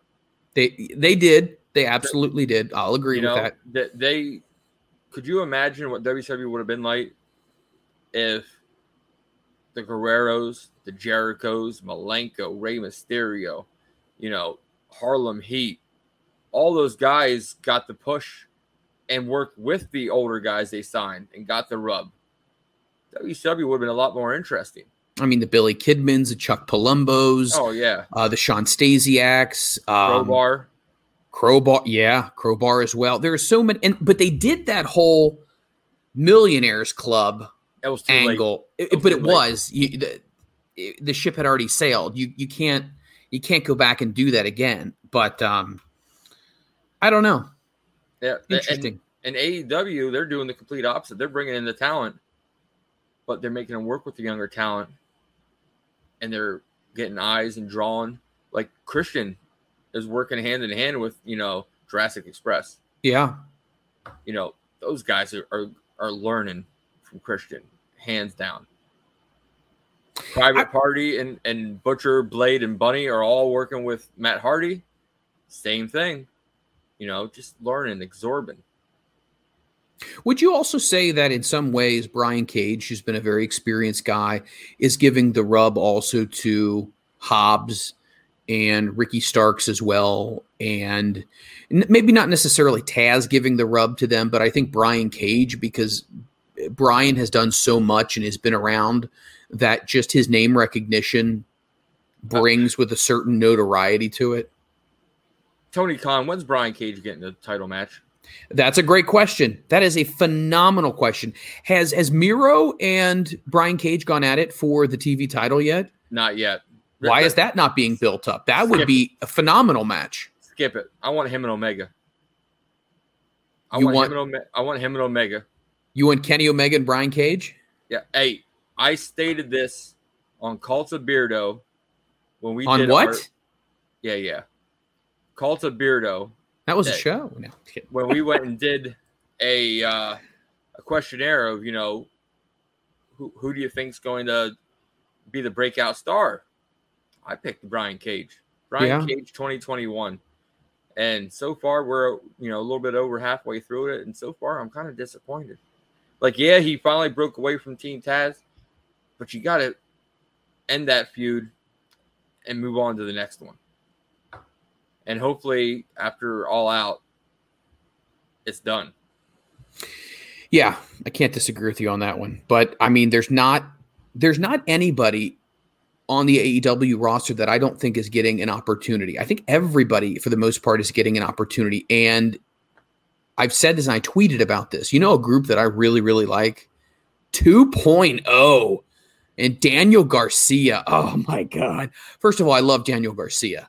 I know Kate Hensler is a big fan of him as well, Daniel Garcia. I'm a huge fan of Daniel Garcia. If you have not seen a Daniel Garcia match, you are doing yourself an injustice. He is so good, and I love the way the 2.0 is right now. They are so good on the mic. They can trash talk, but they can back it up. Did anybody else notice they kind of have those nasty boys vests that have like the old paint everywhere? Love it. Do you know who else I love? Who else do you love? One of our guests next week. Who is one of our guests next week? Dan Barry. Dan Barry. Pro wrestler and comedian, right? I can't wait. And good friends of our good friends, Monkey Whipwreck and Jerry Lynn. That's right. And I love so much how respectful he was. How he went along the lines of, hey, do I got Mikey and Jerry's blessing to come on the show? And of course, we ask, sure, why not? The joke's on him. It's going to be fun. It's going to be a good show. And that's going to be at the 9 o'clock hour. Yes, 9 o'clock hour. The 8 o'clock hour, we got a good, phenomenal future star talent, Davey Bang. Davey Bang. And we talked a little bit about him during one of your favorite interviews we've had, Trevor Outlaw interview. So, why do you got to do that? Why is it every interview that I get roasted by somebody, somehow that becomes one of my best interviews? Freeland. Yeah. Do we need to go down the Hall of Fame here? Darius Carter. Missa Kate. Pee Poo Poo Erica Lee. Trevor Outlaw. Trevor Outlaw is going to be good. It's going to be really, really good. I mean, he carries himself like a star, and he's going to be He's going to be somebody people are going to want to watch for a long time to come. You know what? I'm going to say this right now, and this is no disrespect to PPW at all, but I easily could see Encore being on AEW TV. Absolutely. Absolutely see him. I can see Trevor Outlaw on AEW television. Absolutely. Erica Lee. All these people we talk to, they all could be on AEW television. Dark Elevation, all of them. Exactly. Oh man, PP. My did I tell you my son bought a shirt off her at PPW show? And every time we talk about PPW, I think of Erica Lee. I'm glad you clarified that, by the way, because when you said he bought a shirt off her, like it almost sounds like, hey, whoosh, give me your shirt, I'll buy it off you. You mean he bought at the merch table? Yeah. Okay, so what shirt did he buy? It's the one that has it's downstairs. I'll have to show it next week. It's got 3 or 4 faces of her on her. Nice. So I'm gonna order me a Missa Kate shirt. So can't wait. You're gonna have to wear it when she demolishes you. Anton, what did you just notice? Hold on. What was noticed? He thinks he's noticed something. Rit and I discussed this, and if he thinks he noticed something, just hold on to that, and we're going to see if anybody else notices anything. See, but Anton's one of those guys, he's very perceptive. He's very detail-oriented. It's not what we thought. He just thought that I could be the angry Amish Ritterman. Oh. Well, you do. He is kind of right. You do look quite Amish. I mean, if I didn't know you, I would ask you if you could make me a rocker. You know what I mean? I could, but the last chair I made was for Big Daddy Beardo. We all remember how that turned out. He put his big ass in there, and it turned into kindling. My God, he got himself a splinter right in the sphincter. Yeah, working on that all week. Right here. Hold on. We'll be back right after this 30-second clip.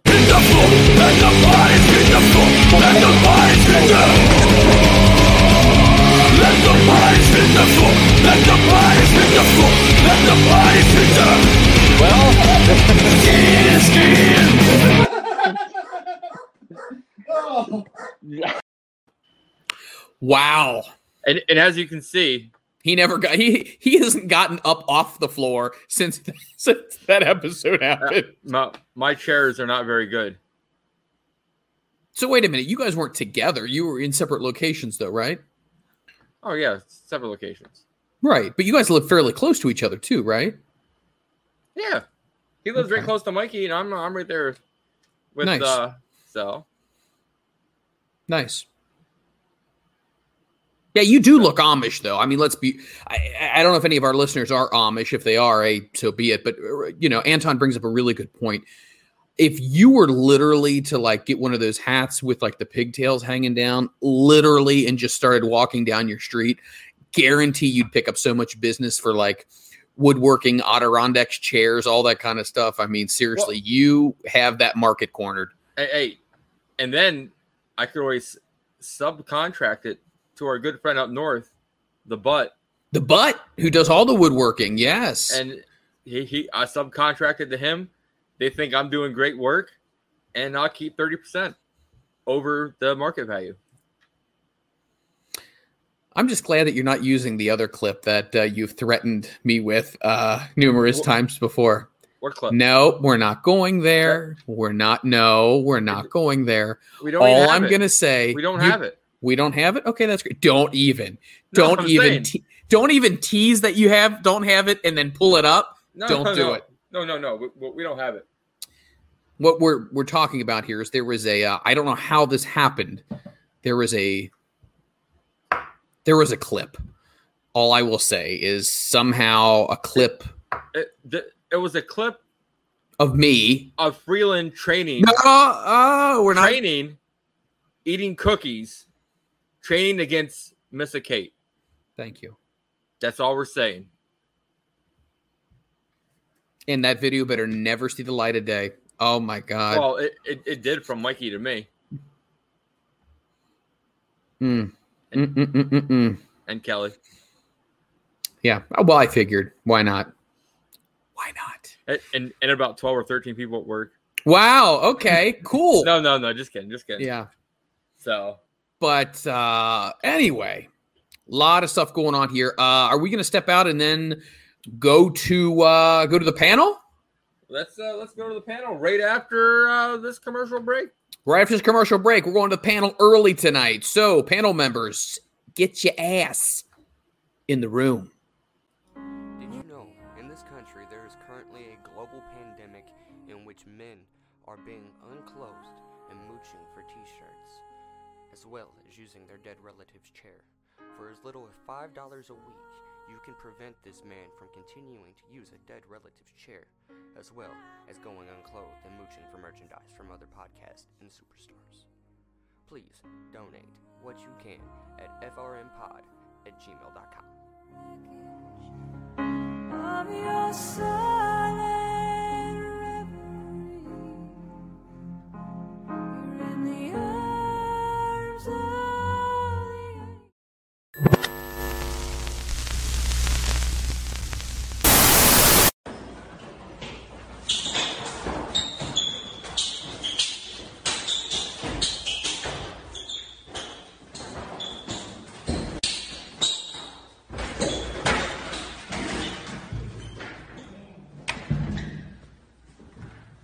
What the fuck? Oh, this is trying to shit right.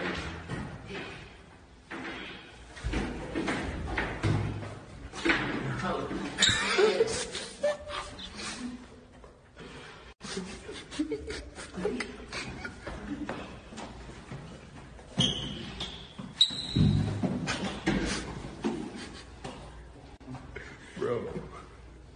No fuck.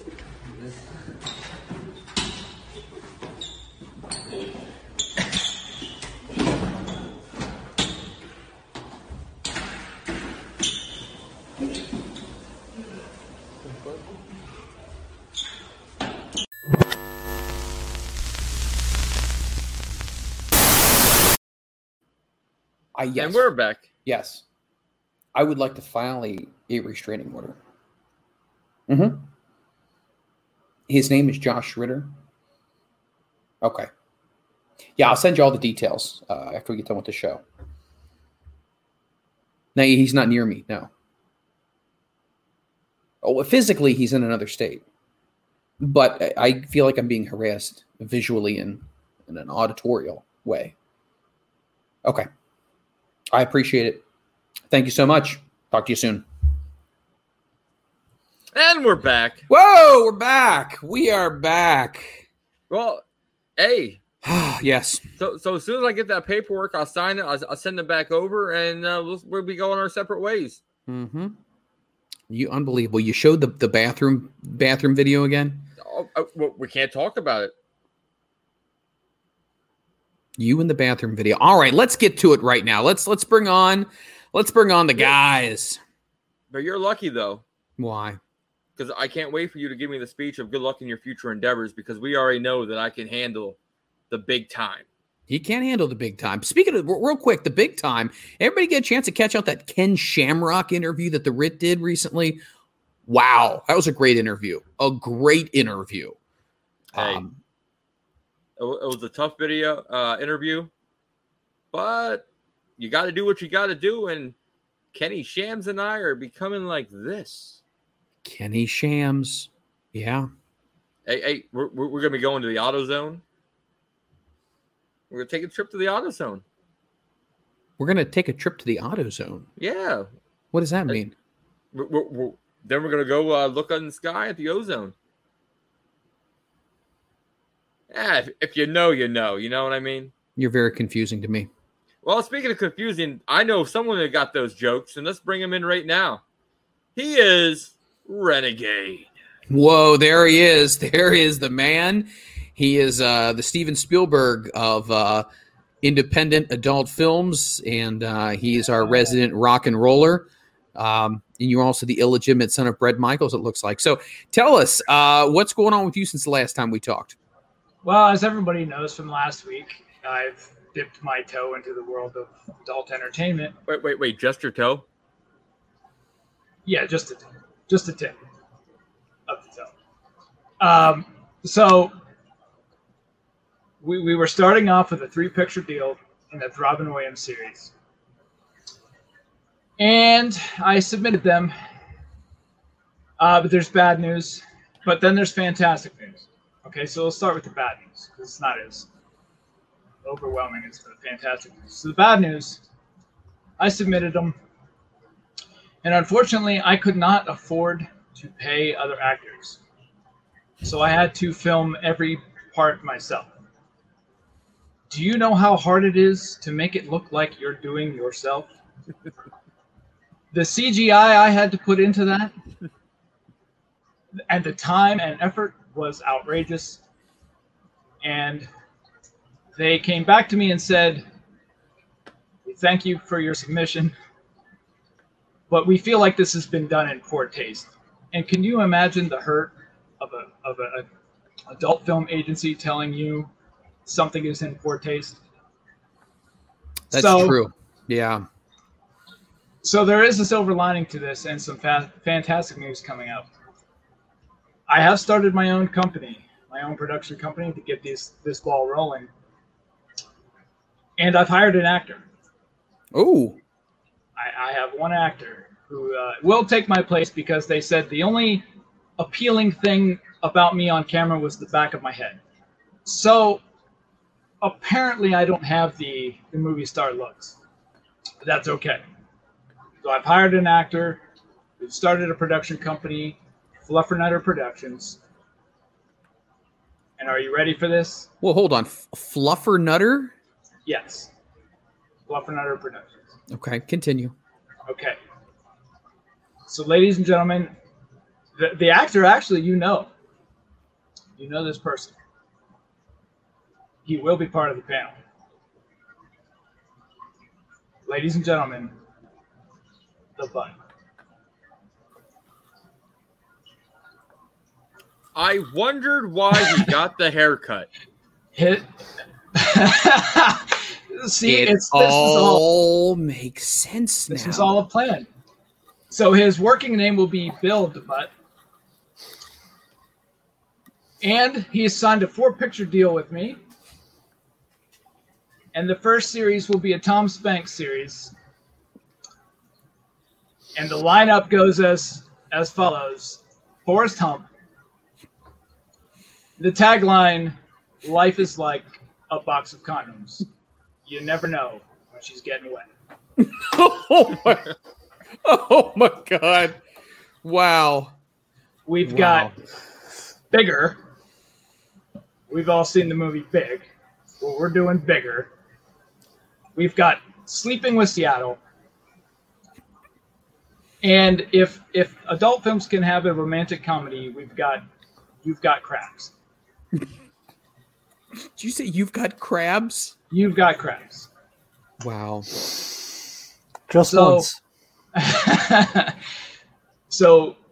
But welcome to Fluffernutter Productions, and thank you very much.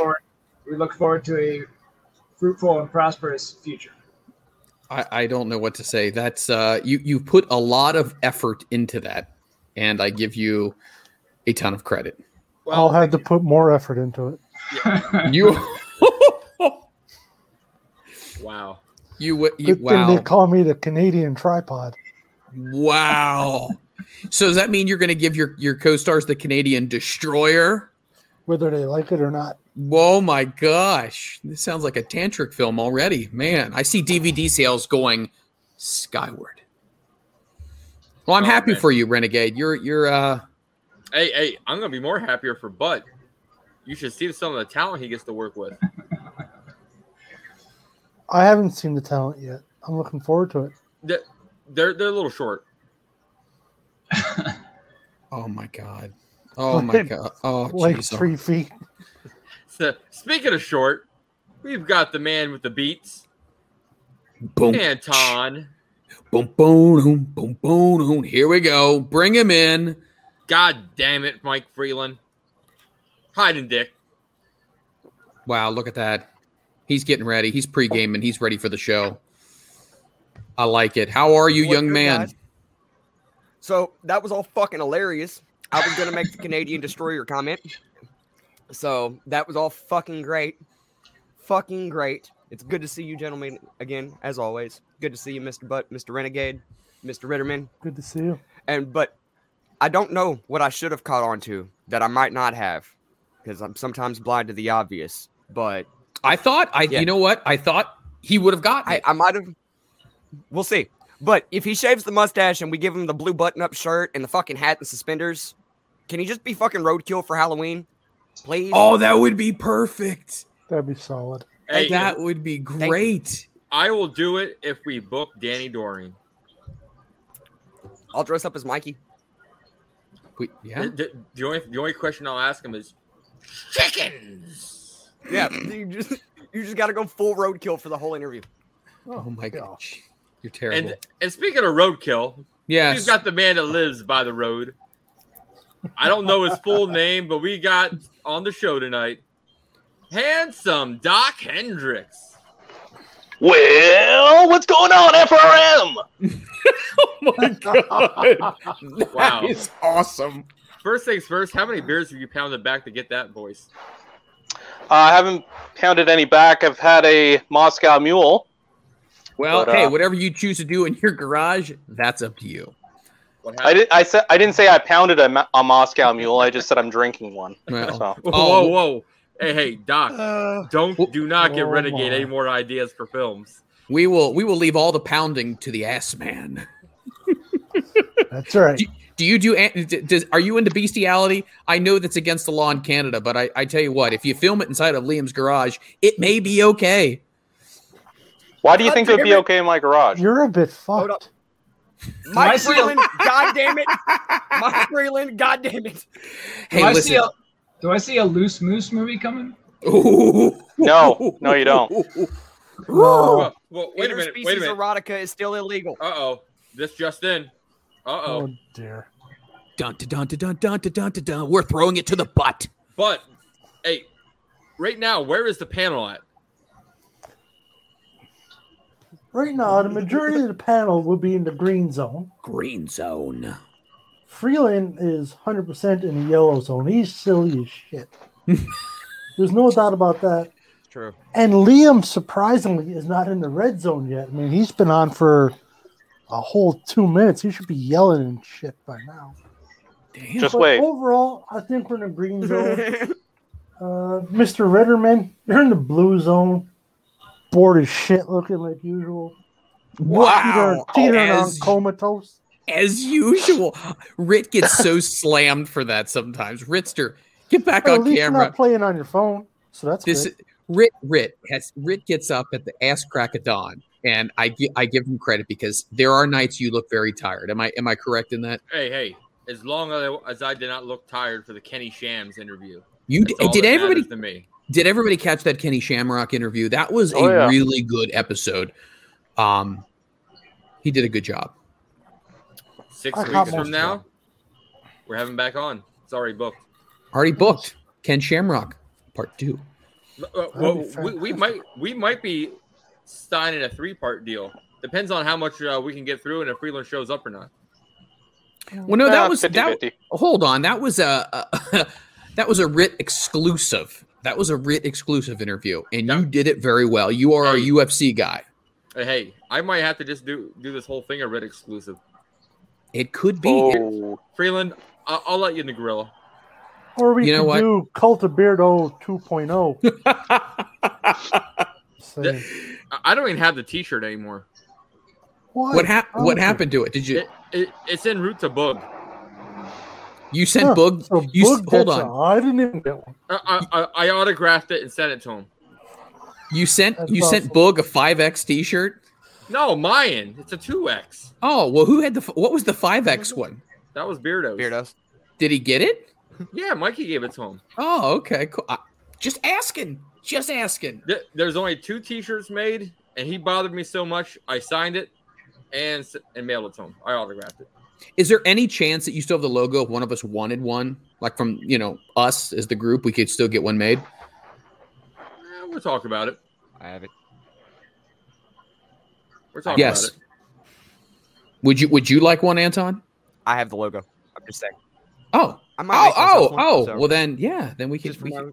I like that. I like DIY punk shit. I might make a fucking patch for my vest. It is a pretty cool logo. I like that. So Butt's looking good. He's into brand new things going on with his career. He's excited. He's working with Renegade. Hey, not only that, look at this freaking shirt he's wearing. He is looking good with the Moondog Murray shirt. Yeah, buddy. Man. Oh my god. Wait a minute. 74 weeks. With no duty. What type of shit is on your wall? Is that a pregnant Otis doll? Oh my god. Oh god. Anyways, back to you, Freeland. Back to me. What do you mean back to me? You're doing an amazing job so far. So we've talked. Okay, let's just go right to the questions then. Listen here, fucking Kojak. That's enough of your shit. No. Wow. Where the heck is all these things? Telly Savalas, eat your heart out. Jesus. That's right. Yeah, draw a line down your head and it'll look like an ass. I love it. Did you know type what? in the questions? God damn it, but. Well, I hadn't put the question in there. How about you talk to everybody and I'll go ahead and put the question in. I don't want to talk to him. Fuck him. So Doc, what's been going on with you this week? I don't know. Just got the new fucking dying in the Lesnar heat. haircut. Busy putting up the one I had like a year ago. Yeah, sure. Busy putting up those His looks YouTube like videos? shit. Oh yeah, doing what I can. You Still no appreciate country it. music. That's great. Oh, That's right. Yeah. and there will be a contest. Anybody that can watch back this entire episode and tell us what was wrong with the episode will get a special gift. Special gift, because there is something.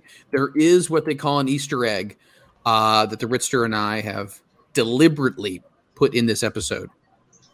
What's wrong with it? No, not what's wrong with it, but what doesn't seem What's not the way the same? it was. What's not the same? One of these things isn't like the other one. Cool. So Liam doesn't give I'm gonna a shit. figure it out. But you got to watch it back from the beginning. So Okay. but so Liam, everything else good your way? Just dying from the heat wave and I don't know. Fuck. Who knows? Man, I got out of work today and it was 91 degrees. Like Yeah, it's fucking boiling here. That's without the humidity. It's ridiculous. Yeah. So. All right. Yeah, it was 34 or 35 here today without the humidity. I don't know what that is in America. Yeah, that's not that. We don't know what that means. It's hot. That's like 85, 90 around there.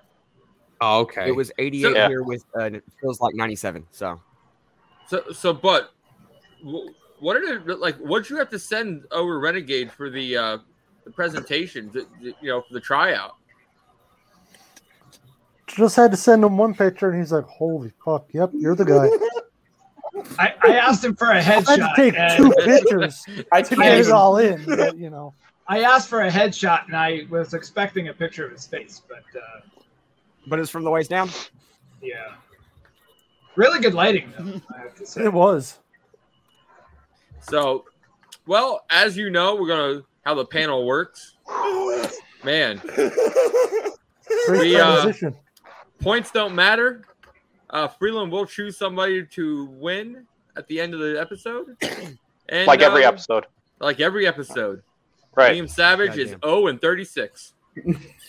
I've been a finalist twice, though, dipshit. That's right. You have. So, but here we go.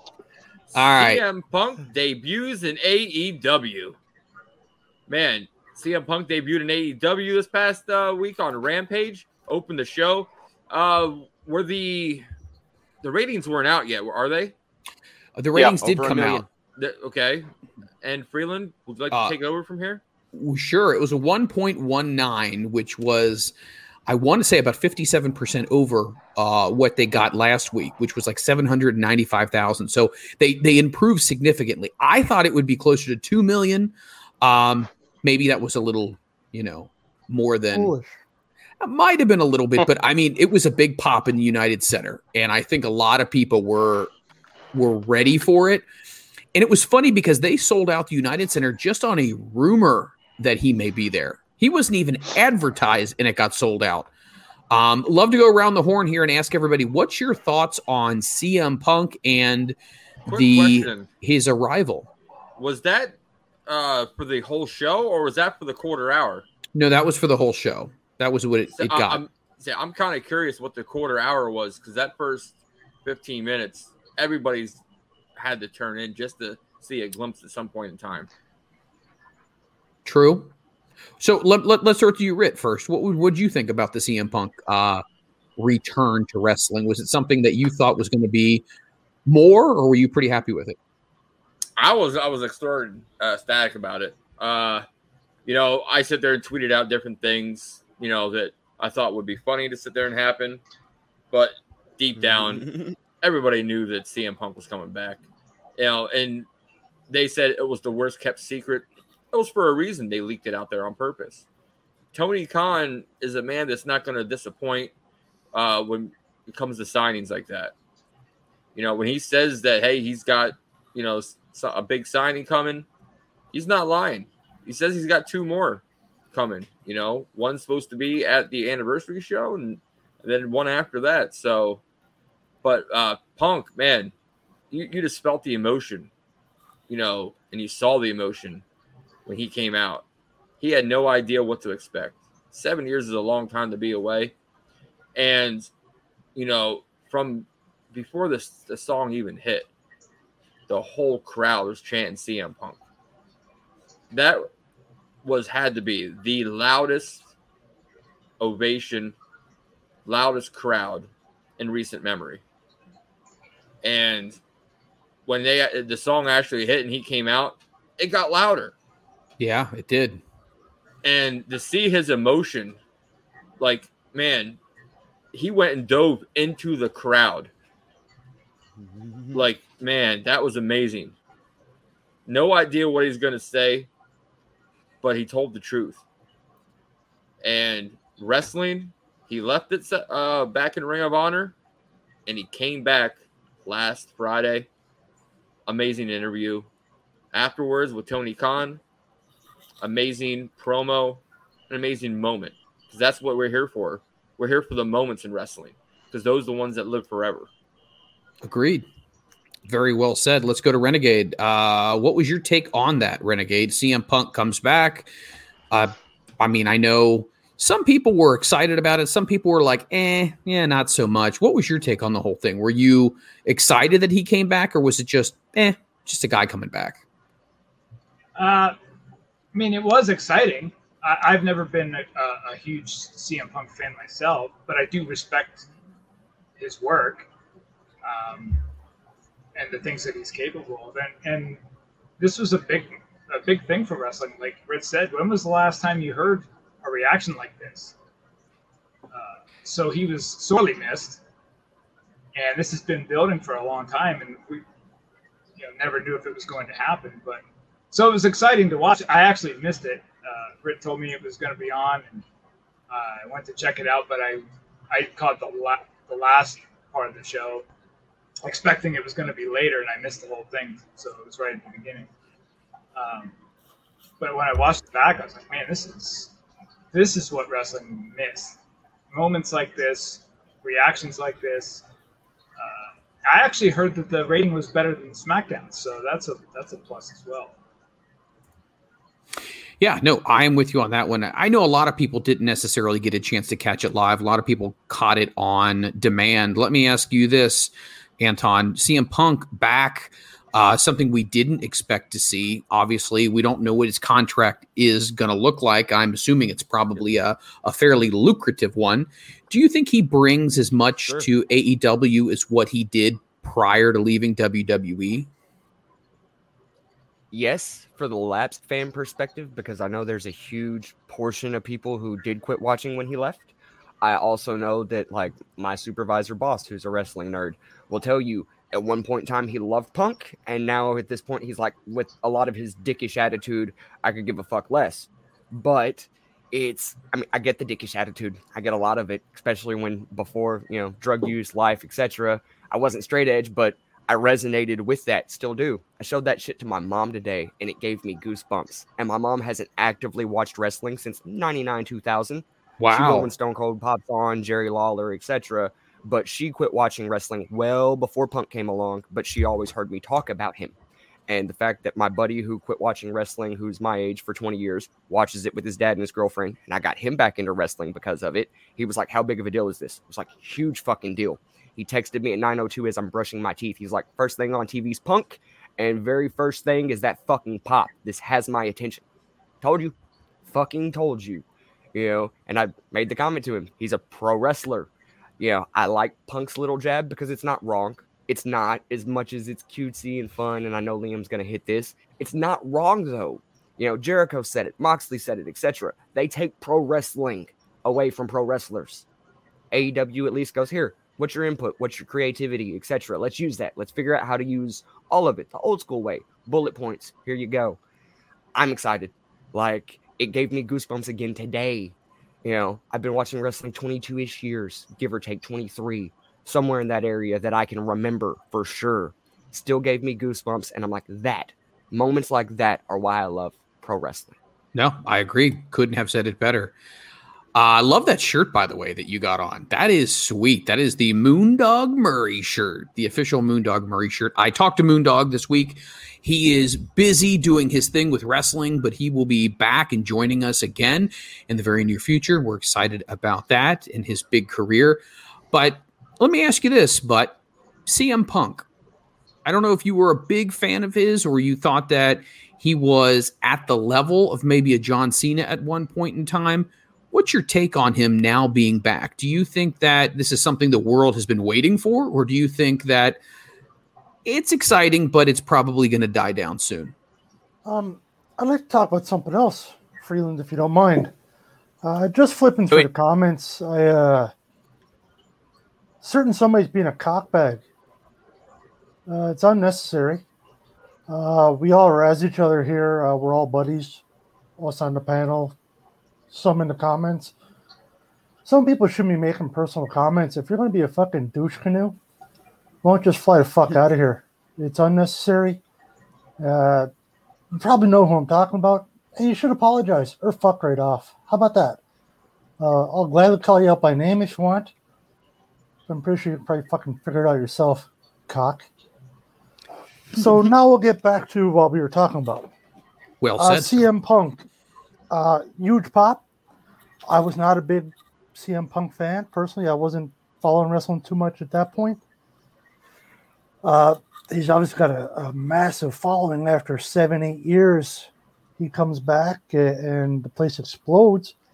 It's beautiful. It has been said, this is the passion and the love that we need in wrestling to draw it back, get some more fans. If it brings back people that stopped watching when he left, that's fantastic. I personally don't understand that, why you would stop because of one person, but hey, to each their own.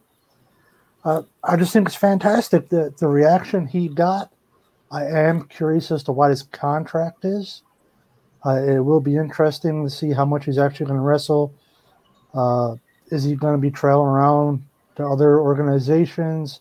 Is he going to become more of a backstage trainer with a match here and a match there? Not so much in the ring, a hell of a lot just for an event type of thing. I'm intrigued and I'm excited about it. I like it. It's a really good perspective on that. I mean, he has things that he can bring to the table and work with some of the younger guys, yet he can still go out there and still perform and pop a huge crowd. Let's throw to handsome Doc Hendricks. What's your take on this? I know you're probably a little more lukewarm to the situation, but what's your take? Do you still think this is a big thing for AEW, or do you think this is just we're just displaying another WWE guy out here? No, this is massive. It's a little bit different than that because He's not just another WWE guy. He's the one person that WWE would have loved to have back, and they just couldn't get him because he just had too much personal conviction to say, you guys fucked me around in the end, and I don't want that. I'm just going to go with the pros and the cons. So the pros, there's only one con, so don't think I'm going to go on a fucking huge rant, but the pros... The pros were that that was one of the top 3 pops I think I can remember in the last over 20 years. It was like, it's that one. The one where Austin came out to help Mankind when he won the world title on Raw. Yes. Yep. And Sandman coming back at the ECW arena, which was like nuclear, but like still. This is amazing pop. It's great for the industry. It's great for AEW. Like I said, he's different than an ex-WWE guy. Not the same thing. The one con I did have was everybody doing the whole like. Well, yeah, sure, him too. Everybody jumps on a bandwagon a lot of times in wrestling fandom, and it's really annoying.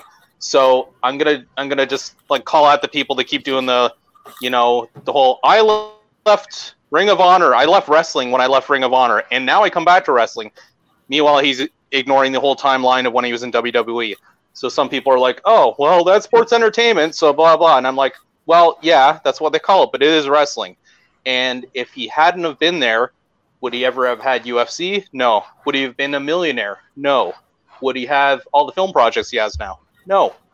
So, and I get it. In the end, he was fucked around and his health was compromised and all that. I totally get that. But this, this whole narrative that well, he was, there was a whole dark period there where he didn't exist and now he's reappeared again. Like, that's fucking stupid. I'm just so sick of it. Like, just people need to think for themselves and just come up with their own opinions on it.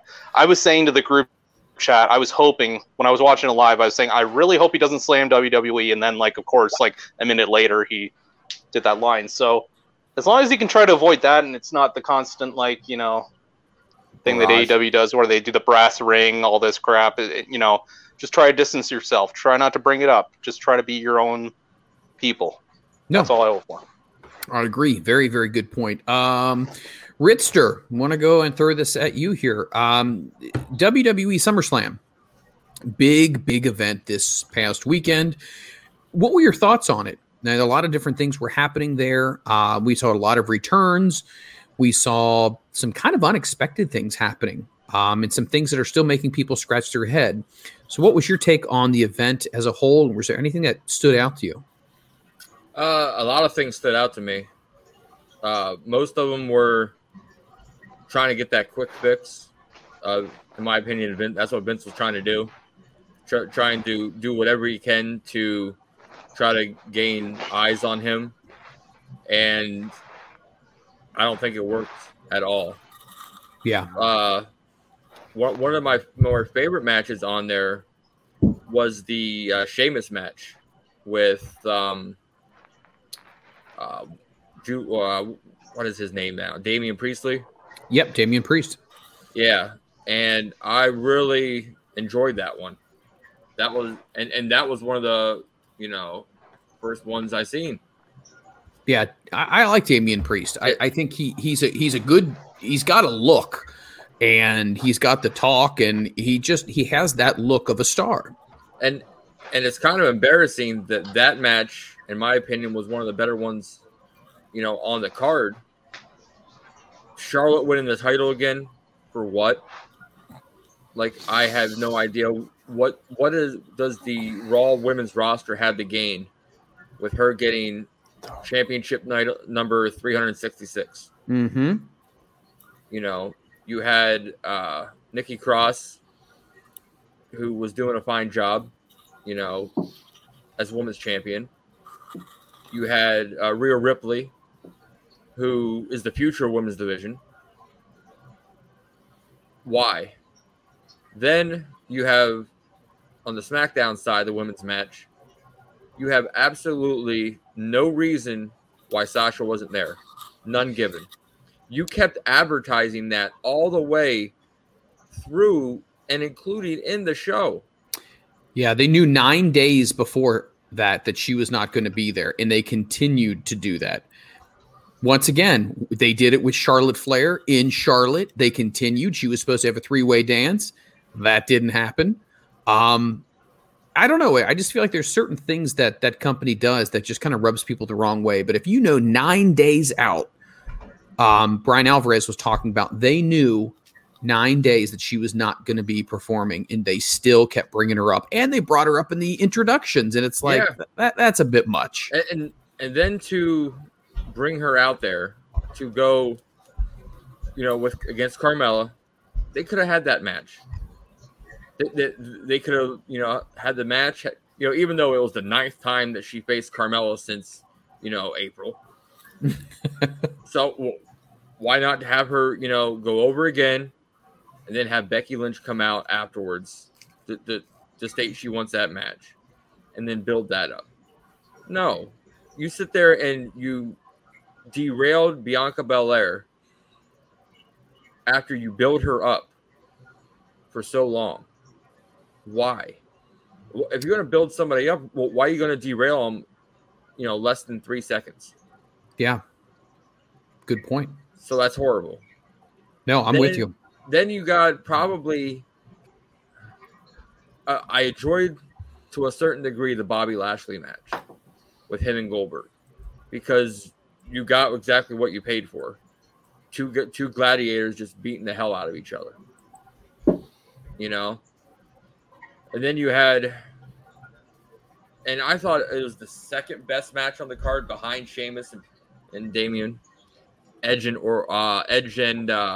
Seth Rollins.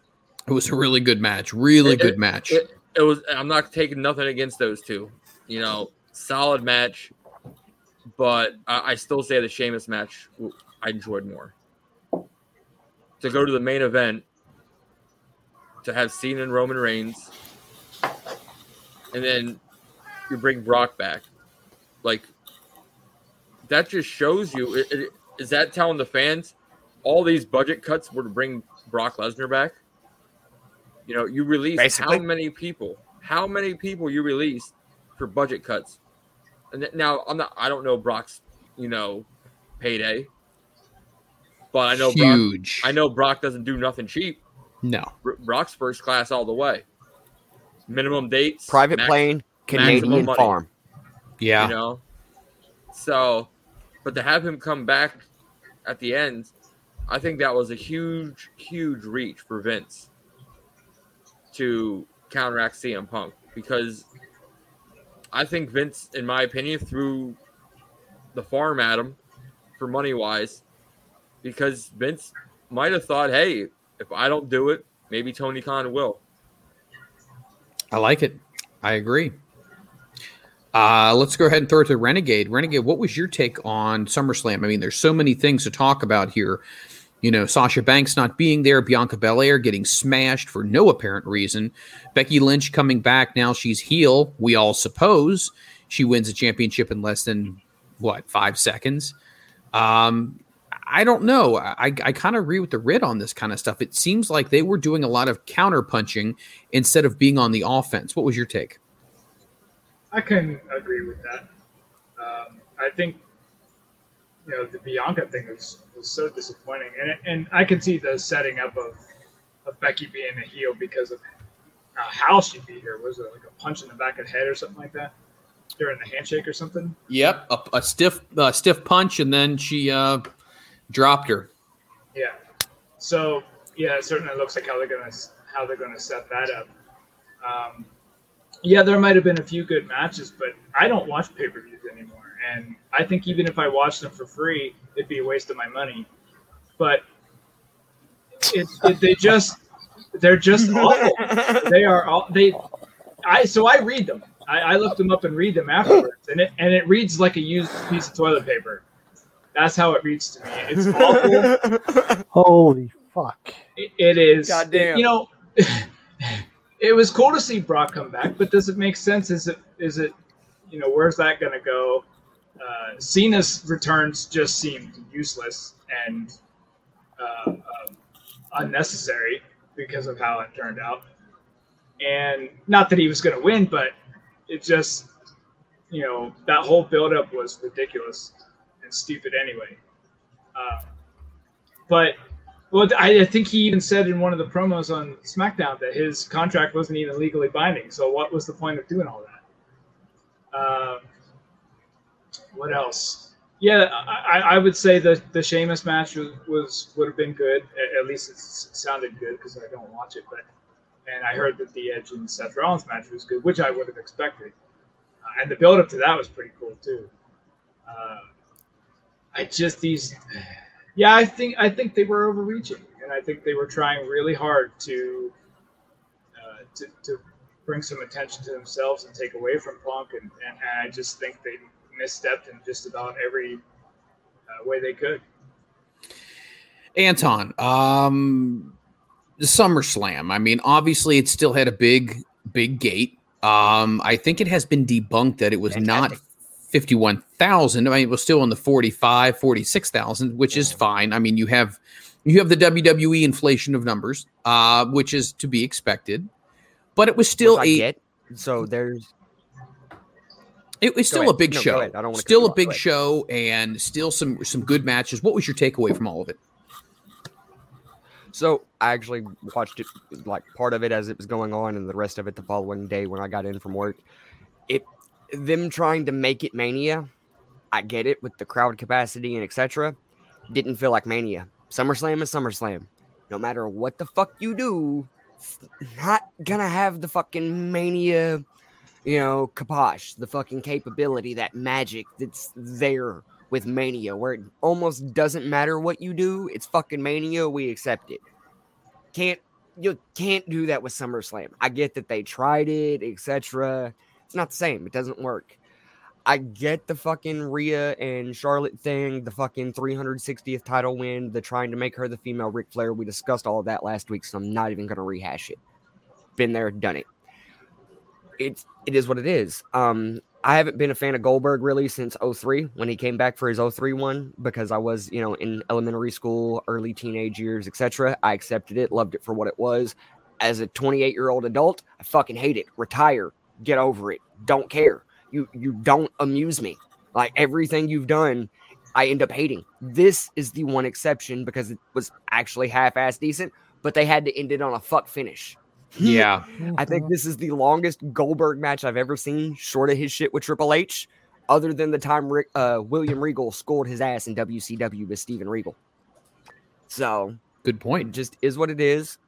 I don't hate the fucking Becky shit as a heel, but I do hate it because, again, it's counter programming. It's like when Austin got hit in 99. They advertised it that whole fucking time, which Bruce says they didn't know he was going to be out until the night and day before.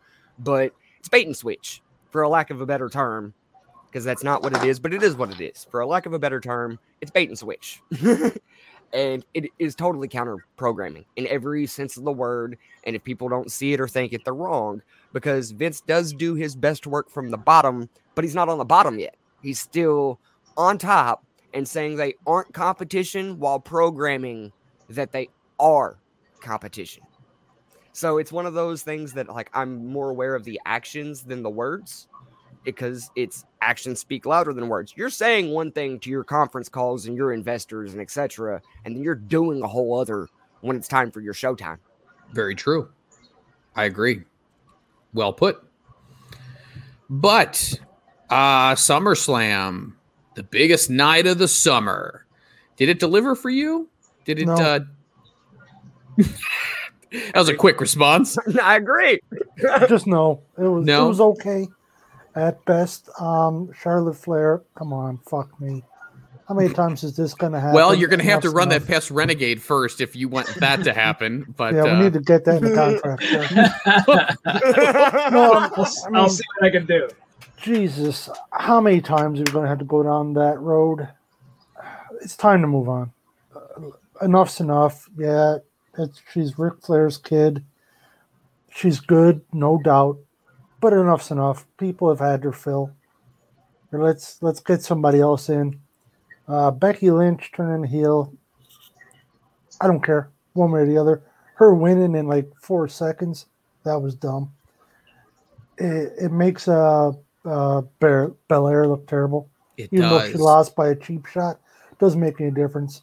She was supposed to be one of your up and coming studs, taking over everything, and she gets dummied in a couple seconds.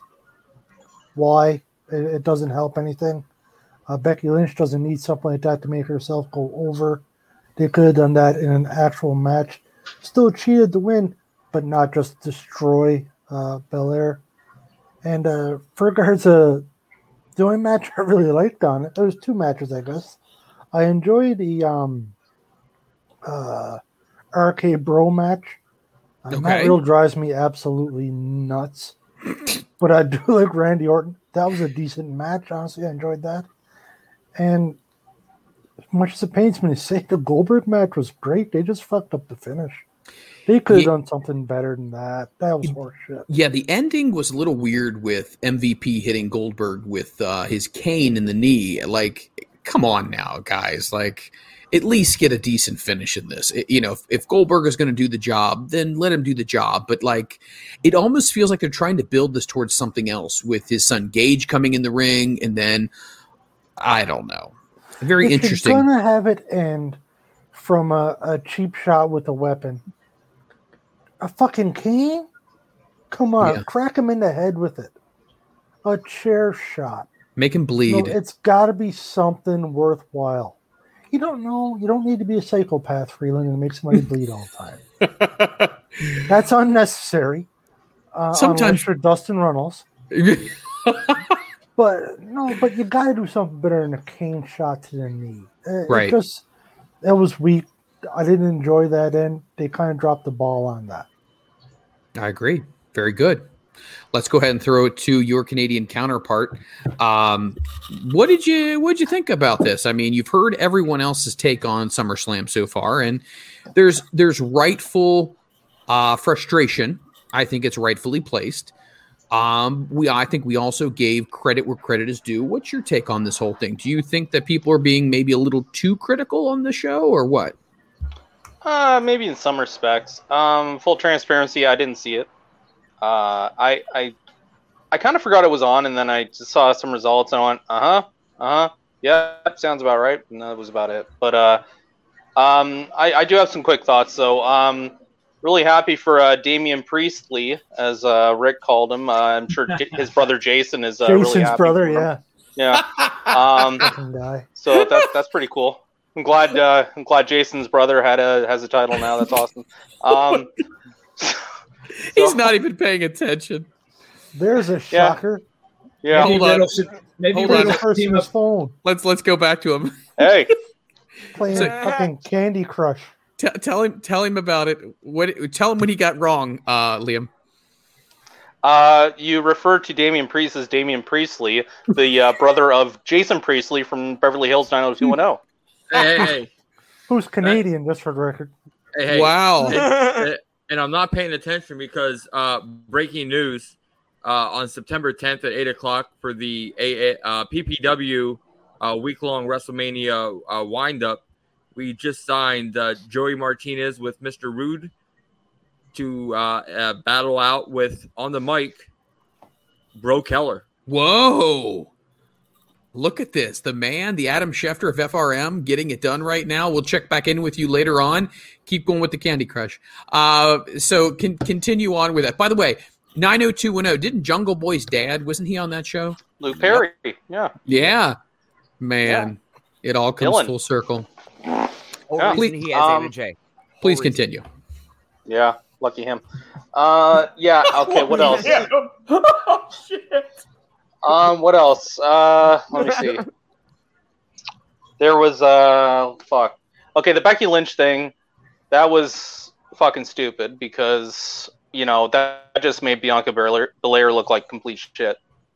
Beating her in 20 seconds. I mean, come on, fuck. Could have done a lot better with that. I understand Sasha Banks had COVID or something, and I understand why they didn't, announce she wasn't there because they're trying to swerve everybody. I get that, but it's, Charlotte Flair, she won the title because Nikki Cross isn't fucking over and nobody likes her. so that's why she won the title. It's pretty easy to figure out. I'm not saying it's like the greatest thing in the world, but Charlotte Flair is better than most of the talent in the whole company, so fuck it. What else? Edge and what's his nuts? Seth Rollins, right?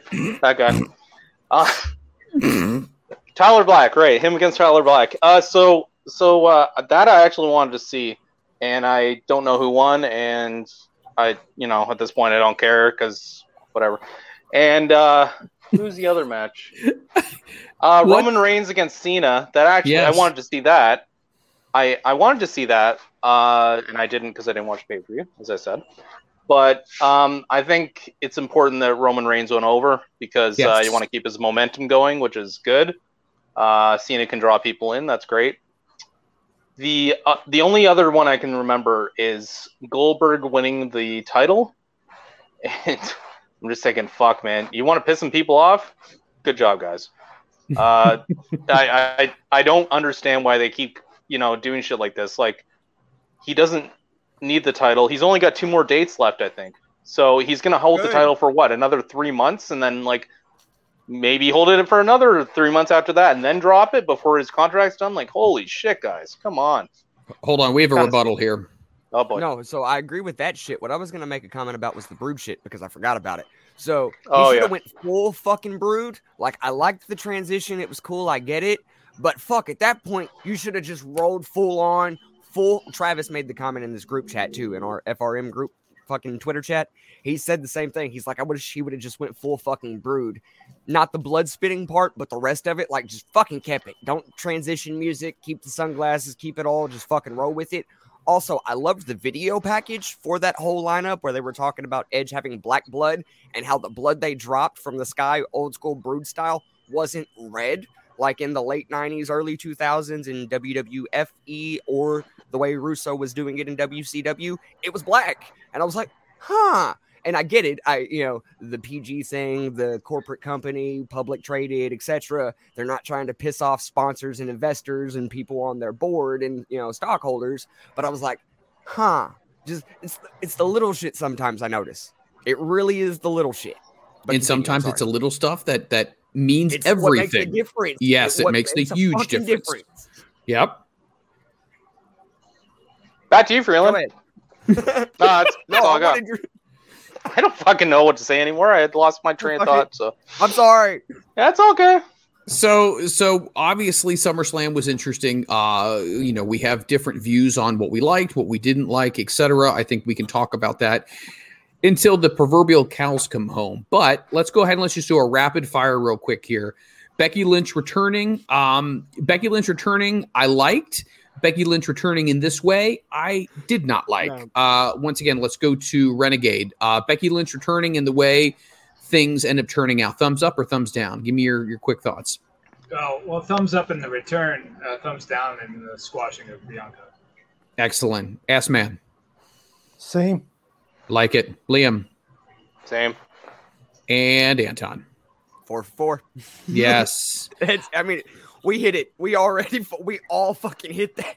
It was a unanimous decision. Speaking of unanimous decisions, Brock Lesnar with his home improvement haircut, which has been mentioned multiple times on social media. I forget the name of the actor. What is the name of the actor? He was the eldest son. Well, Brad was the character name. Yeah, he was Brad. But anyway, the haircut, like when he was, when I saw him on social media, he was doing this whole meat cutting thing. Yep. And which was fine. I couldn't tell, but then he decided to cut his hair kind of weird, kind of like he's going through a teenage phase, even though he's not. Anyway, I see how it is. Your thoughts. We're going to first start off with a Renegade. Brock Lesnar. A man bun, Liam? No, I don't think he. No. Let's get a good tight shot here. See, look, Liam's got pro wrestler hair. See, it's tied up. It's like hair. It's cascading down ever so delicately. Yeah, it's like a waterfall. It's like the RVD haircut. Yes. Nice. Yeah, it's like the RVD haircut. Let's go to Renegade first. Brock Lesnar coming back. Ultimately, big picture here. Good move, thumbs up. Not good move, thumbs down. I like it. I think it's a good move. Thumbs up. Thumbs up. Ass Man, what do we think? Thumbs up or thumbs down? Yeah, I'm in the middle. Your thumb's in the middle? Yeah, Okay. I don't care one way or the other. All right. Let's go to Brad. Brad, what you got? Brad? The fuck is Brad? Doc Hendricks, Liam, whatever you want to. What do you think? Thumbs up, thumbs I have down. 2 names tonight. I don't care. Who gives a fuck? Who gives a Next. fuck? That's great. I love it. Go ahead to great clips. Yeah, Brad doesn't like it. Yeah, there Brad we go. doesn't like it. Whoever the fuck Brad is. Thumbs in the middle for Anton. So I think we're kind of split on this one. Do we get a custody of Paul Heyman on a pole match? Oh, that would No. be interesting. What do we think Paul Heyman is going to do? Let's go ahead and learn to Renegade first. Do you think he's going to screw and do a swerve job here with the head of the table and go ahead and go back with Brock, or do you think no? We think he's going to stay with Roman. I think he's going to stay with Roman. Just for storyline purpose. I don't know how long Brock's going to be here for. If it's for one pay-per-view, if it's going to be for a stretch of time. But I think he stays with Roman to help, further him along more. I like it. Anton, what do you think about this one right here? So the one thing I noticed, other than they cut off before Brock destroyed Cena for the go home for the crowd, is I noticed Heyman that, yeah. cowering in the corner with the belt. Anyone notice that? Again, Yes. the little shit, the little things that get my interest and attention, and Paul Heyman is notorious for that. And again, when Lesnar showed up in 2002, he was the next big thing. We all knew it from the day we saw him for the first time. It's like, holy shit, I can buy this. Kind of like Braun in the beginning, Mhm. So, we know he's big money. We know he's going to be in and out. But, he's willing to fucking do business. He's willing to fucking, put other people over. So I accept that. Just like the Punk thing. I hope that Punk pulls the Terry Funk role and, his first matches with Darby. I hope it's about putting over younger people. He realizes he's now that part-timer, big-time money that he fucking hated when he left. So don't do that. We expect that with WWE. I'm fine with it. I'm excited to see what they do with Heyman more than anything because I don't really give a shit about the Lesnar thing. I like Reigns as a heel, but to me, the most interesting part is what the fuck Heyman's going to do because we've seen him screw fucking Lesnar for Big Show in 02, 03. Just again, the little things and the shit that I remember. I know y'all do, but your average fan forgets about. True. But if we remember this, the last time that Paul Heyman screwed over Big Show or screwed over Brock Lesnar, wasn't Big Show, wasn't it? I want to say it was like either Survivor Series or Royal Rumble. Survivor Series 02 or 03 in Madison Square Garden. He was wearing like a black wife beater, and I think he had a cast on at the time. Maybe not. Maybe and not. Big Show had that short dad haircut, like cop flat top bullshit going on. With the Fu Manchu. Yeah. Yes, sir. Super Circle K creepy. What is your take on this one? Are you excited about this? Do you think that Paul Heyman is gonna swerve Roman and go back with Brock? What's your take? No, Heyman's staying with Roman. Roman's a long-term plan. Brock's short-term. I don't even know how much you're going to see him around right now. Here in Canada, we're going into hunting season. And Brock's a big hunter up here in Canada. He's got that big property up in up around Winnipeg somewhere, I think it is, or Saskatchewan. I think. Manitoba. So he's got a big hunting property up there, and he's a huge hunter. That's what he lives for. The hunting season starts actually in about 3 weeks for waterfowl. So how much is he going to be around? You're a hunter, but let me ask you this. Is it unfair for Brock to have a weapon? Do you think he should just go out after the deer and grab them and F5 them? Do you think Brock just does that hand-to-hand combat, or do you think he uses a weapon? A bow. I'm going to assume he uses a rifle. That's what I use for the most part. Life's a lot easier.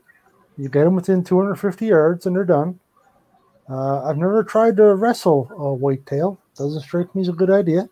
I consider myself to be a fairly rugged man, but I'd lose. Get my ass kicked. That's something to talk about on the Tuesday night show. Would you wrestle a bear? No. Yeah, you wouldn't wrestle a bear even with a Why? muzzle?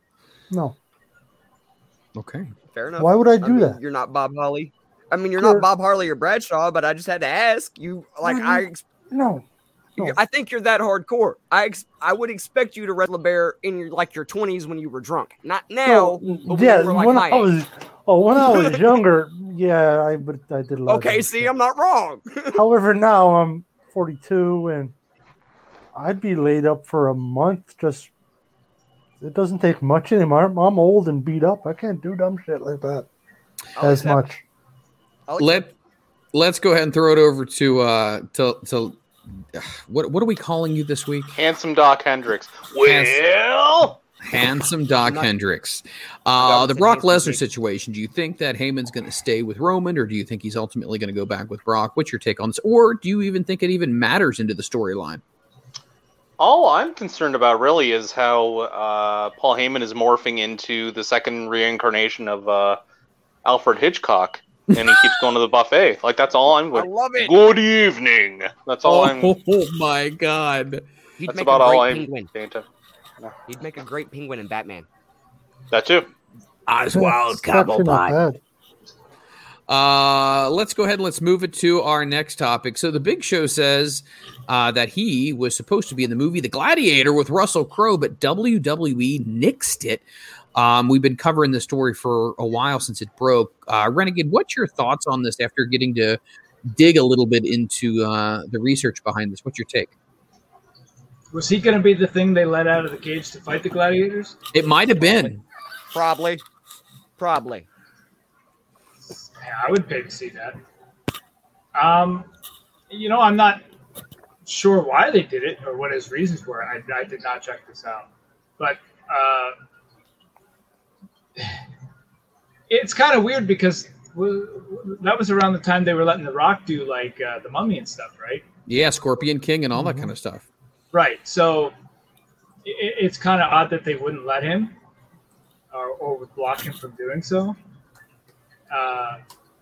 Which you would think that they would want that kind of exposure and having their stars in. And especially that movie. It's a big classic. So that one's a little bit of a head scratcher. Yeah, no, I agree with you on that one. Anton, I mean, you would think, conventional wisdom says, hey, let's get our stars out there. Let's get them in movies. It's obviously good for business.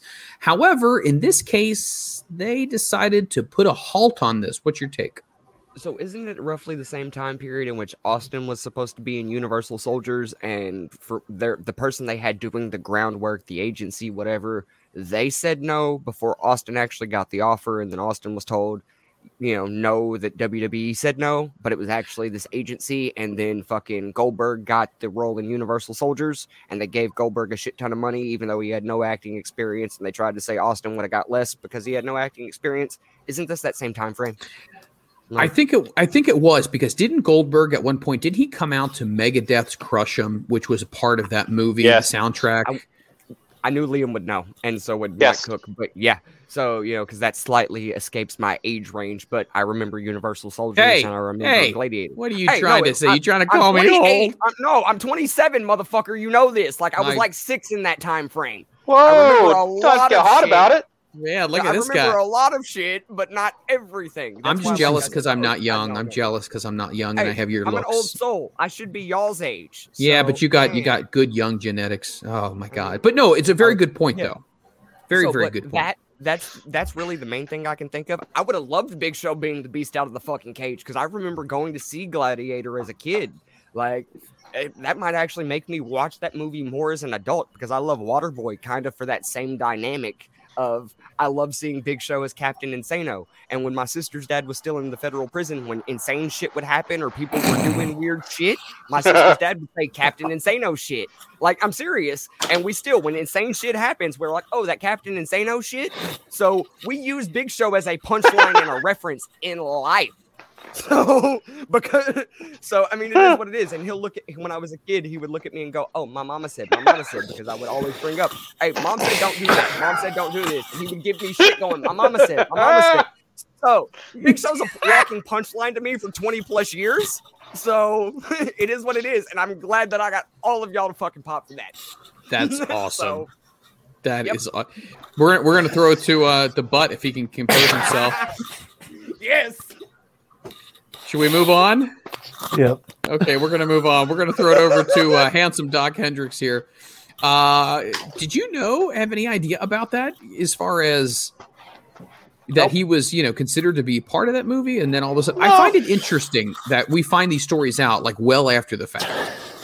Yeah, but they have a history of doing that though. Like they've done that. I was listening to a podcast a while ago with I think it was a former WWE talent, and he was saying something about how like he was considered for one of the Marine sequels or something, and then I guess they said, oh well, you're probably not going to be doing that, and then he said, oh, okay, and then they ended up giving it to another wrestler or something. It was just something weird. Like, it was just a really stupid decision. It was like, oh, well, your star power isn't as good or something. So, I think it was Randy Orton, actually.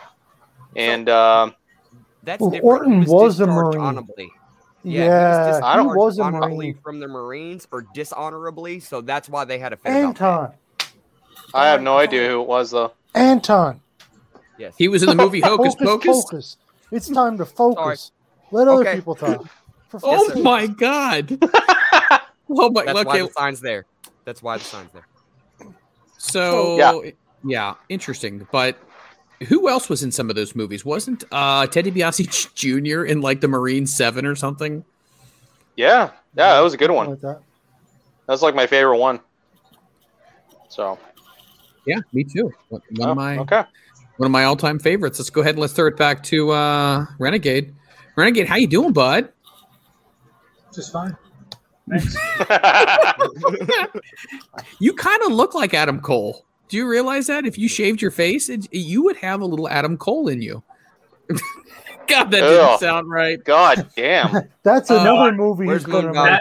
That film I did got rejected. Where's Moondog? Let me ask you this. Adam Cole, leaving, staying, we don't quite know yet. All indications are saying that he is not yet signed a new contract at WWE. He becomes a free agent as of Friday. I would assume at midnight / Saturday morning or however that works. But what's your take on this? Do you think he's going to leave or do you think he's going to stay? What he's going to do, I don't know. I do know WWE is probably going to make a huge push to keep him. And I think they'll scramble around and try and get some deal done either by Friday or before. But, boy, I sort of feel like the smart move is to leave, honestly. Go to AEW.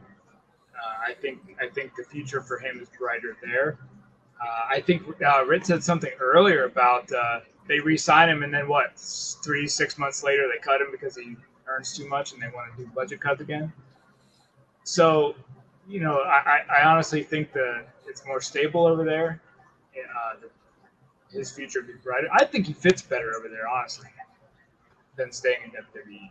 No, I agree with you.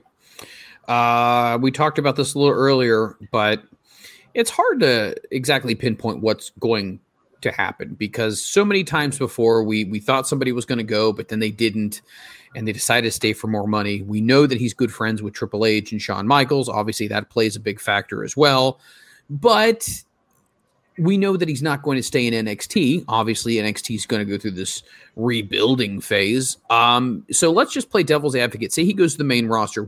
If he were, which brand do you think he would most likely fit in the best at?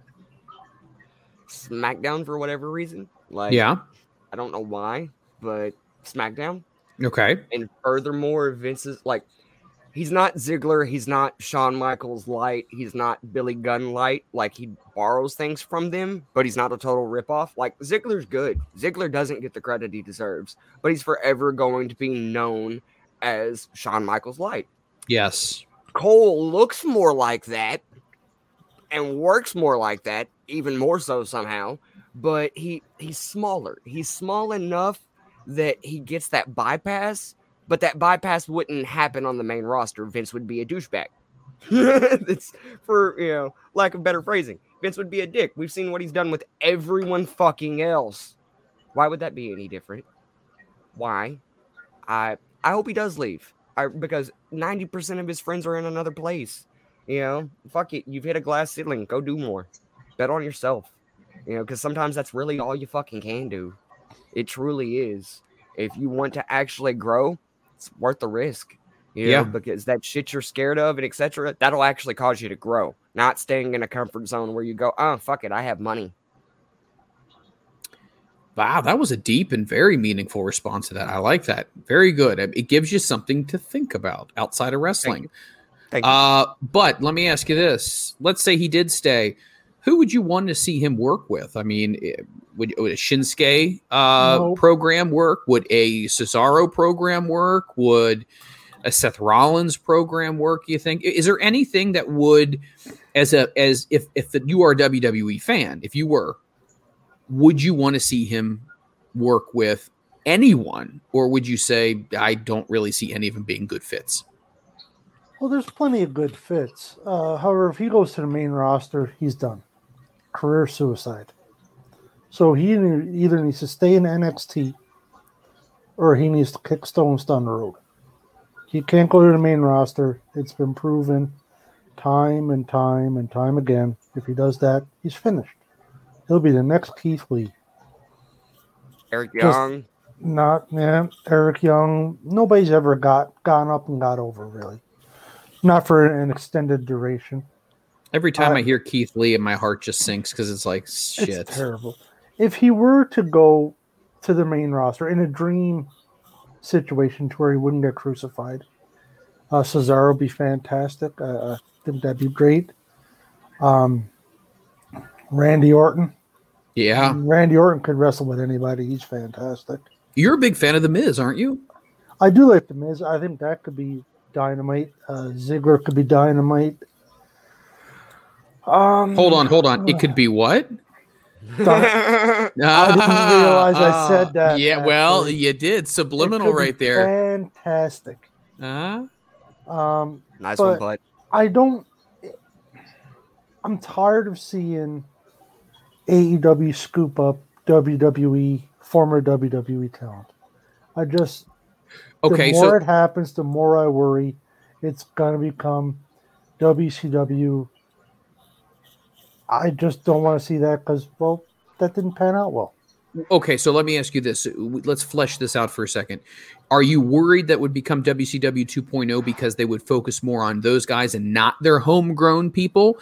And that people would get lost in the shuffle, kind of like TNA did when they brought in Hogan, Bischoff, and all these other goofs when they forgot about the AJs and the Joes and the Kazarians and everybody else? Do you think you're thinking it would be something like that? Because well said. There's only so many spots. There's only so much TV time. Yes. And that's just a fact. There's only so much time. And they have a big roster now. They're getting loaded up. And realistically, you have your Dynamite Wednesday night, Rampage Friday nights. I don't ever see that. It's on too late for me. But that's really it. Don't give me the Dark and whatever the other one is, Elevation. Nobody watches that. Really, that's always going to be a developmental thing. It's going to be your lower tier, your people that are learning. That's not to disparage them. That's just the way it is. And if your main shows are always going to be your same people, and then you're bringing a big name and they're there, that means they're your younger talent or people you should be developing in-house or a step further back. That's what I'm concerned with. No, and it's a very good reason to be concerned. I think you've laid out your argument very well. Liam, so Adam Cole, we talked about it earlier on the show. Obviously, he could go to a new place and do things that he hasn't had a chance to do. Obviously, that quote-unquote forbidden door is open, so he could go back to New Japan. He could do some stuff with people who are in Impact Wrestling, like a Josh Alexander, if you will, or Hakeem Zayn, if you will. So there's options there. He could do stuff with Moose. He could do stuff with Sami Callihan. There's things that he could do. He could rejoin Bullet Club because it looks like New Japan is going to be doing some Bullet Club stuff with AEW. There's a lot of opportunities. Do you think it's more appealing for him to do these things when your bump card only has so many bumps? Would you rather spend him in WWE or would you rather spend him somewhere else? He's trying to be part of something different, and WWE is not the hot topic right now. So he really loves NXT. I mean, I used to. I don't get what they're trying to do these days. Well, there's a few things I guess that are all right, but but him, if he ended up like going to AEW, like what's the point? It's like he's just gonna. They always try to pride themselves on, we're not trying to, have talent from WWE and all that, and then they end up like loading up with talent from WWE, and I God knows how many people.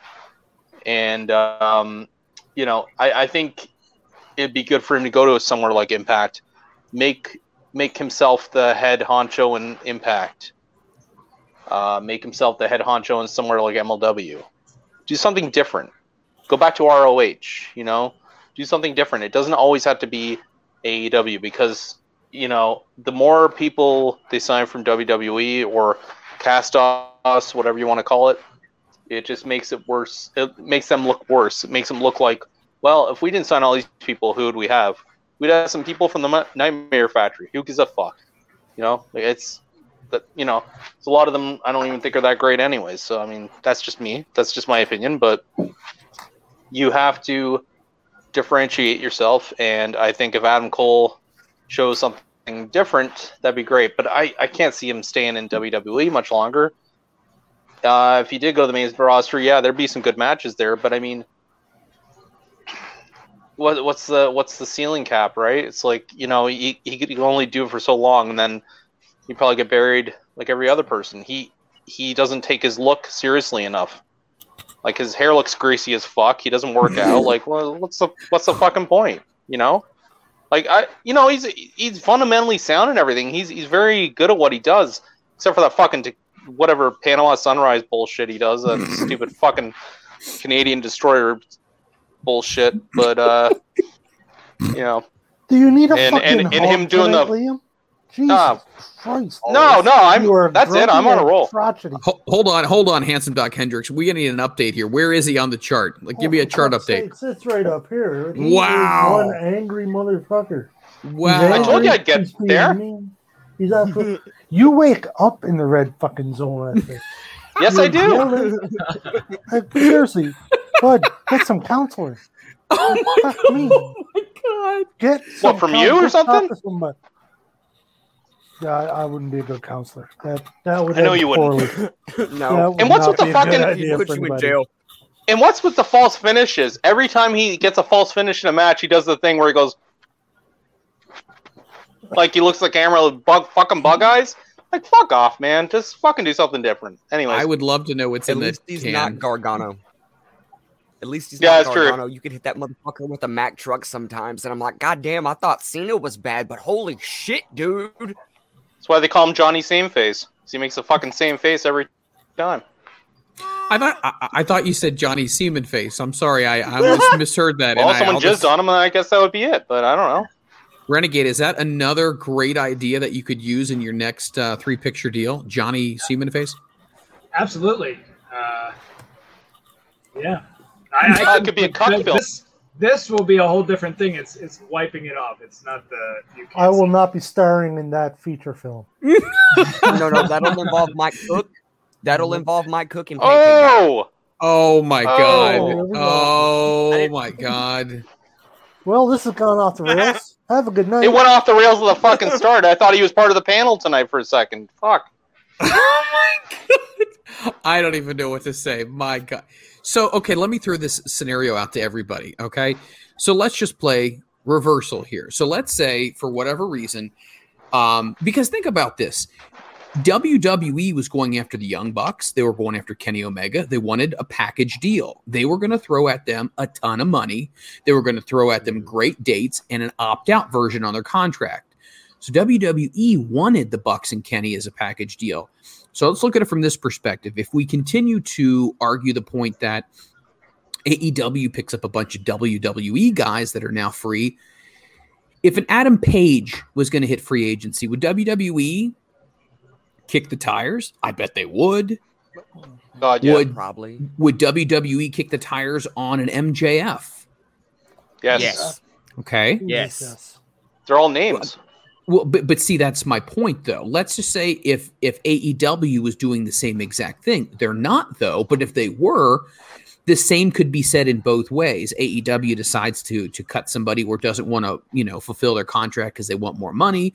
Boom, or WWE picks them up. It's the same thing both ways. The only reason we're looking at it this way is because WWE, for whatever reason, is choosing to let go of a lot of a talent that are really good, or talent's choosing not to sign with them because the future and the direction of the company is clear as Biden's mind when he wakes up in the morning. So at the end of the day, no one really knows who's doing what. I mean, we thought that Vince McMahon was running the company, but that's really Apparently truly not Mr.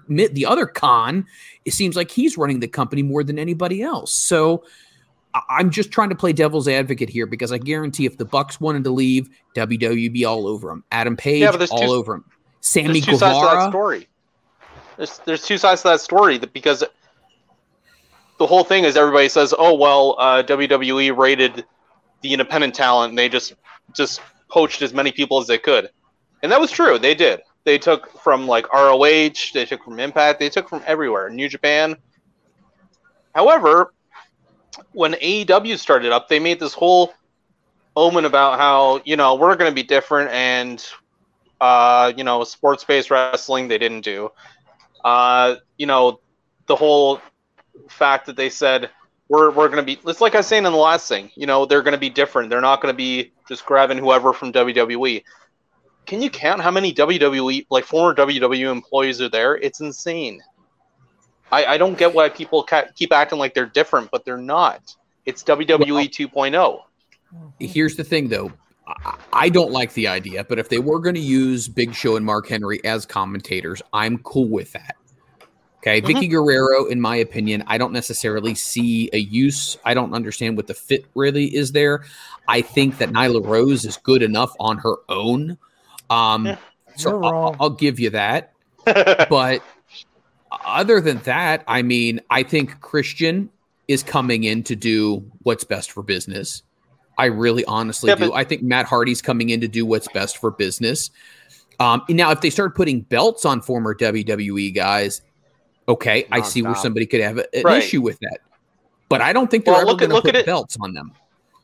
Right, but look at it from the perspective of someone who's a lapsed fan and is watching for the first time. They're flipping through the channels, and they just sit on AEW. They're like, okay, I'm going to watch this. I haven't watched wrestling in a while. And they just keep seeing WWE cast-off after WWE cast-off. Oh, here's Christian. Here's Chris Jericho. Here's Matt Hardy. Here's The Big Show. Here's Mark Henry. And on and on and on. And they're going to think like, well, why am I watching this? Why is this any different?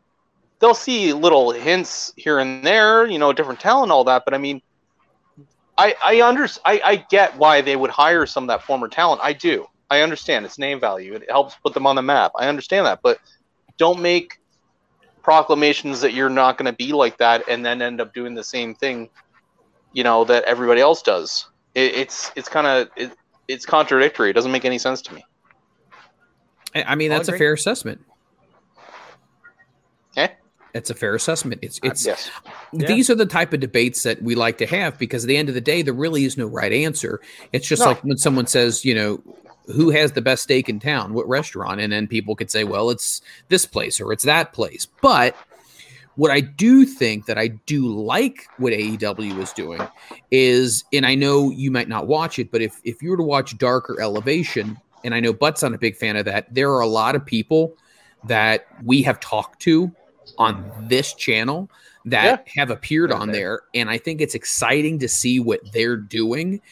And you never see that with NXT. There was never people that you could honestly say, oh, well, that guy was from here, or that guy was from PWG, or that guy was from, you name the place, Rockstar Pro Wrestling, or PPW, or wherever. What they did was they got their guys, they created them almost in a toy factory, and then they put them through NXT, and then they moved them up off the conveyor belt. Another guy off the conveyor belt. And it was almost they created them in their own image, and it wasn't necessarily about what they were. Because remember, when Matt Riddle came in, Riddle was different. Riddle was not this goofy kid. Now he's really he still was. To some degree, but he was more of kind of like a 420 guy, more like a Rob Van Dam type of guy. But now he's like, he wants to be everybody's little brother. I don't know if I necessarily dig that as much. Yeah, I get that. I definitely liked him more as Spicoli from fucking Fast Times. And it's not that I don't like Dark or Elevation. Don't get me wrong. It just, there's only so much time in a week. True. I only have so many hours that I can dedicate to anything. And for somebody like me, I mean, I work 6 days a week. Right? I'm putter on my wood shop just about every evening, as everybody knows. I only have so much time. So I'm not going to live to watch, okay, it's Dark tonight, it's Elevation tonight, it's whatever. So you're only going to watch so much, and I'm not going to watch a B show when I can watch an A show the next night or 2 nights later. Yep. Fair enough. A lot of people have argued the point that WWE's women's division is superior to AEW's women's division. Now, I think there's some things that we need to think about when we talk about that, because you have Charlotte, and you have Bianca Belair, and yes, you have Sasha Banks, and you have Rhea Ripley. Somebody who I really feel like is good and has not gotten her just dues, and it's really sad, is the Queen of Spades. I really thought that she would have gotten a bigger push because she's legit. She is a legit fighter. She is a legit, and everything she does is real. And it bothers me that she hasn't gotten the push yet. And obviously the old man doesn't like her, but there's so many people that at the end of the day, they're so good that they are going to leave at some point. Don't get me wrong. They're going to get fed up with this. She's getting stuck working with Nia Jax. And now Nia Jax is doing this whole Rikishi ass thing, which because she knows that she's a larger girl and she's going with the gimmick of that now. But at the end of the day, that's what Nia Jax is strapped with. I mean, is that really what she wants? Let's go to Anton. So it bugs me that they booked fucking Ronda the way they did and then don't book her in a similar fashion, because like if I have to pick one or the other, I like fucking Shayna way fucking better than I like Ronda. I do, but I agree with them. I don't know why, but I do. And that's fine. A matter of difference of opinion. We can agree to disagree and still be friends because we're adults. I also agree with Butt's comment of I only have so many hours to watch wrestling. You know, it's different when you're 20, 21, or your late teens and you can just watch wrestling. You know, I work 5 days a week and I do music shit every day and juggle music projects, videos for y'all, and everything fucking else that I do. So I agree with that. I watch main shows and that's about it. And some of that I don't even watch. I read results like Renegade. I do that a fucking shit ton. But, you know, Ronda shits all over wrestling fans when, you know, yeah, we're fickle sometimes. We are, etc. But we also know what we want. We know what we don't want. You know, the Brian fucking Reigns thing years ago, etc. We know what we want. We know what we don't want. Saying she's heard people boo fucking someone in the same building, etc. when you weren't in that building and so forth. It kills me. You know, give her a fucking year-long undefeated streak because of her name when her counterpart is actually a better worker, better promo, and etc. And just put her with Nia Jax and don't give a fuck. Really, guys? Fucking really. No, I couldn't have said it more. I mean, but see, I agree with that completely. I mean, she is better at the promo aspect of it. She is a better in-ring wrestler. The only reason is because Ronda has a name. But I think if you're a fighting fan, you still know who Shayna Baszler is. But once again, if you don't get that rocket strapped to your ass, if they would have strapped the rocket to Shayna Baszler the way they did Ronda Rousey, we would all be talking about Shayna Baszler. I mean, it all depends on who they get behind, because I do not think that Shayna should have been in the WWE main roster for as long as she was, and she hasn't had a title shot, or she hasn't been feuding with Charlotte Flair. Charlotte Flair is feuding with a superhero. Okay. Once again, we can talk about Nikki Cross all we want, but it's the fact that Shayna deserves more, and she's not getting it. And I feel like at some point in time, that's going to bite WWE in the butt. And Shayna's going to say, made my money, made my merch money. I'm out of here. And I wouldn't blame her for that either. But yeah, the women's division is good, but I feel like they're pissing off Sasha Banks. I think they're potentially going to be pissing off Bianca Belair, because a lot of people realize there's a lot of other places to work and there's a lot of other places to make money at, not just WWE. I want to throw this out here to you guys. I don't know how many of you guys are big college football fans, but there was a argument that was brought up that Michigan football used to have this big persona about it, Michigan or Notre Dame, the Fighting Irish. But you know what? They're living off of 20, 30 years of legacy. They're not what they once were. I feel like when people see WWE, that's what they see. They see the Attitude Era. They see all these moments, and they are buying into a concept that is not existing in 2021.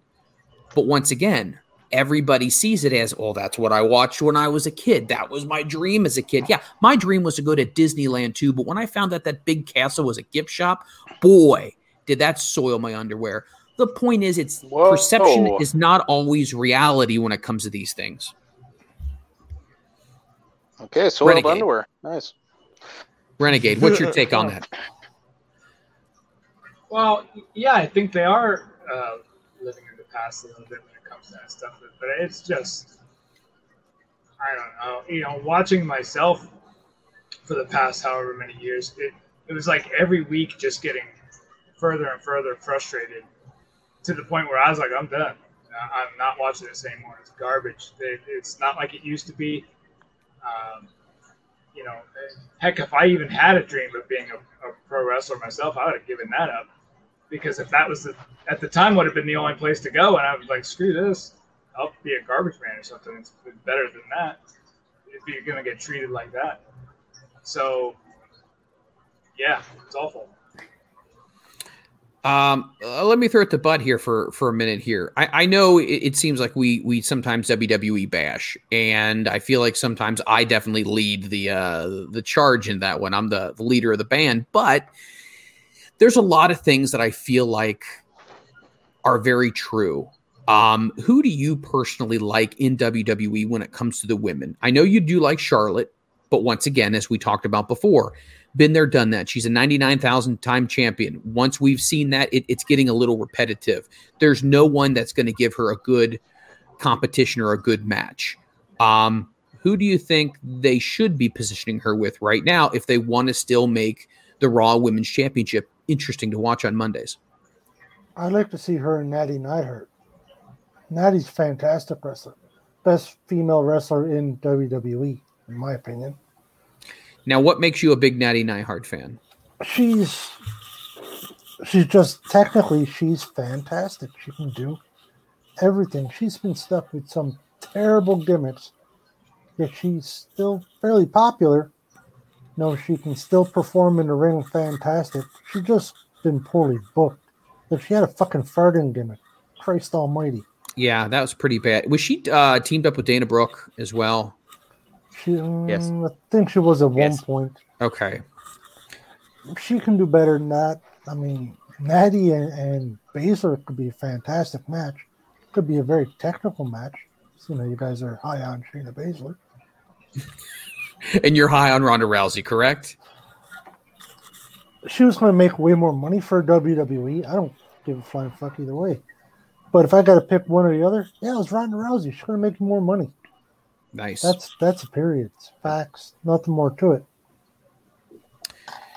Well, that is everything I've got. My chamber has been unloaded. The gun is unloaded. There's nothing left in the barrel.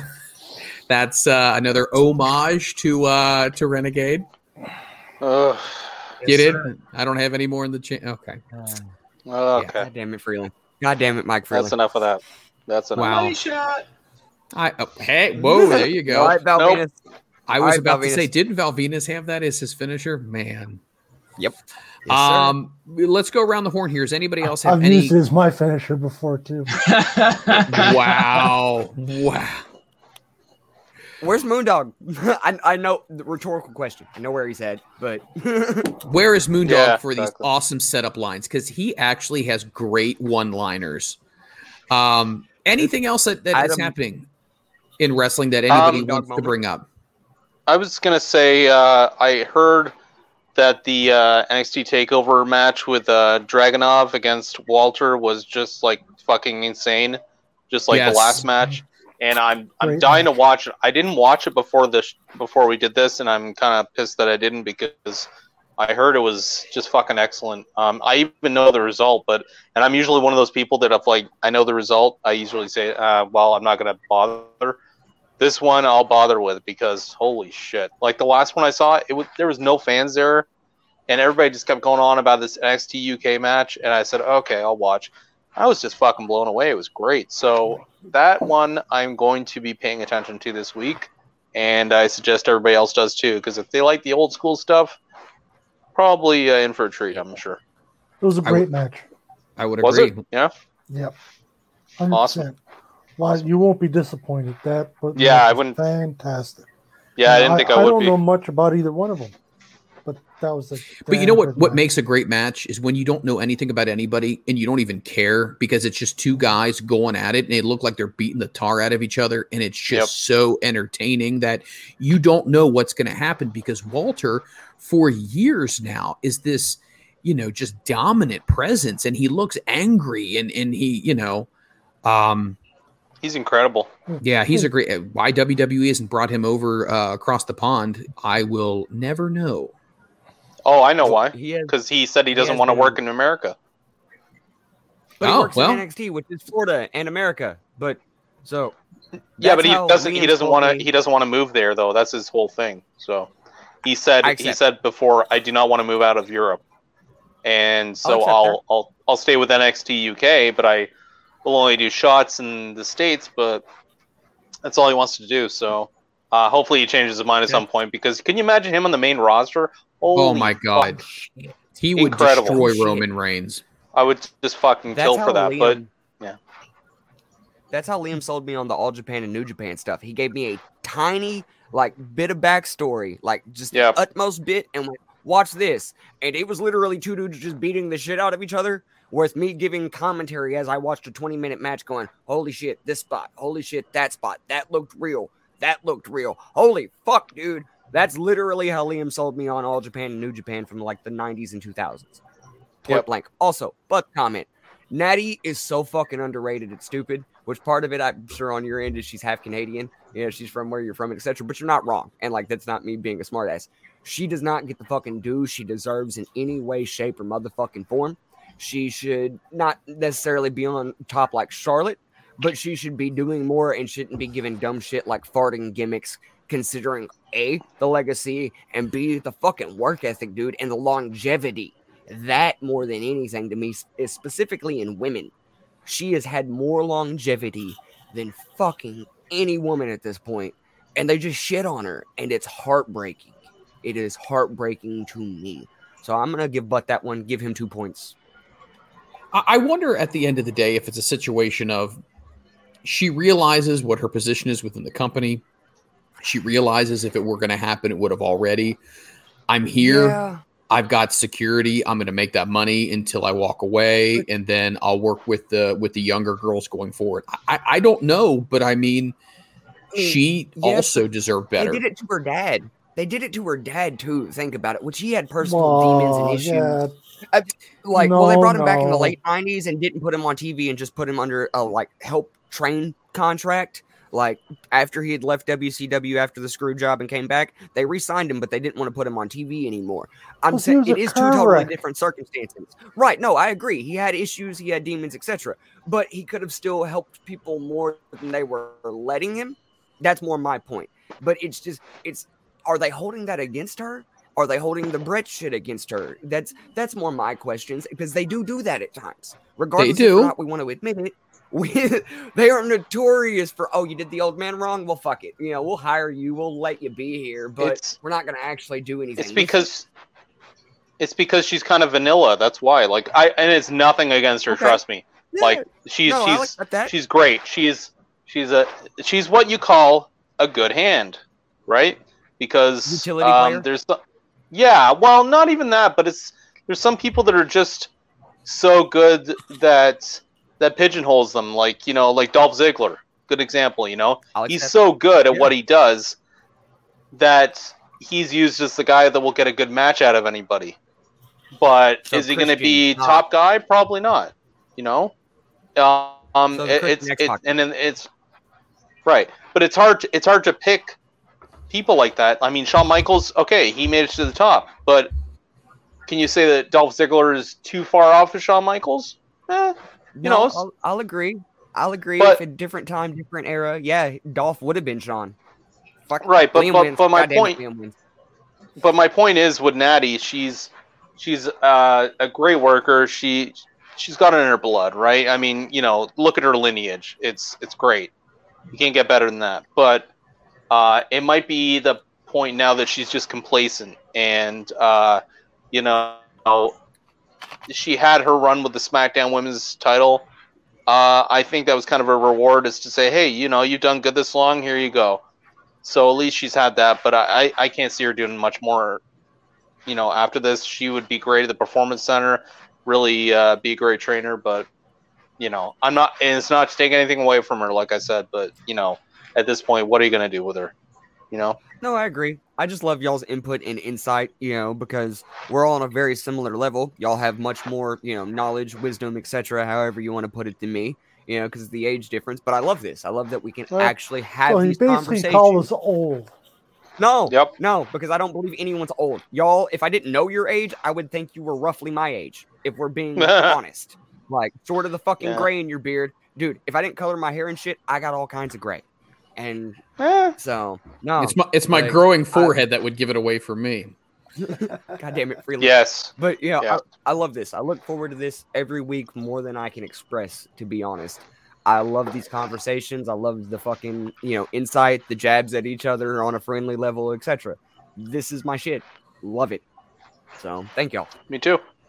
Is there anything else before we go to the close? We're going to first start off with Renegade here. Renegade, so anything you want to plug, you want to push, you want to talk about? Are you officially on social media?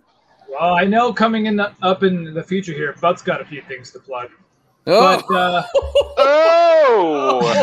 but, very nice.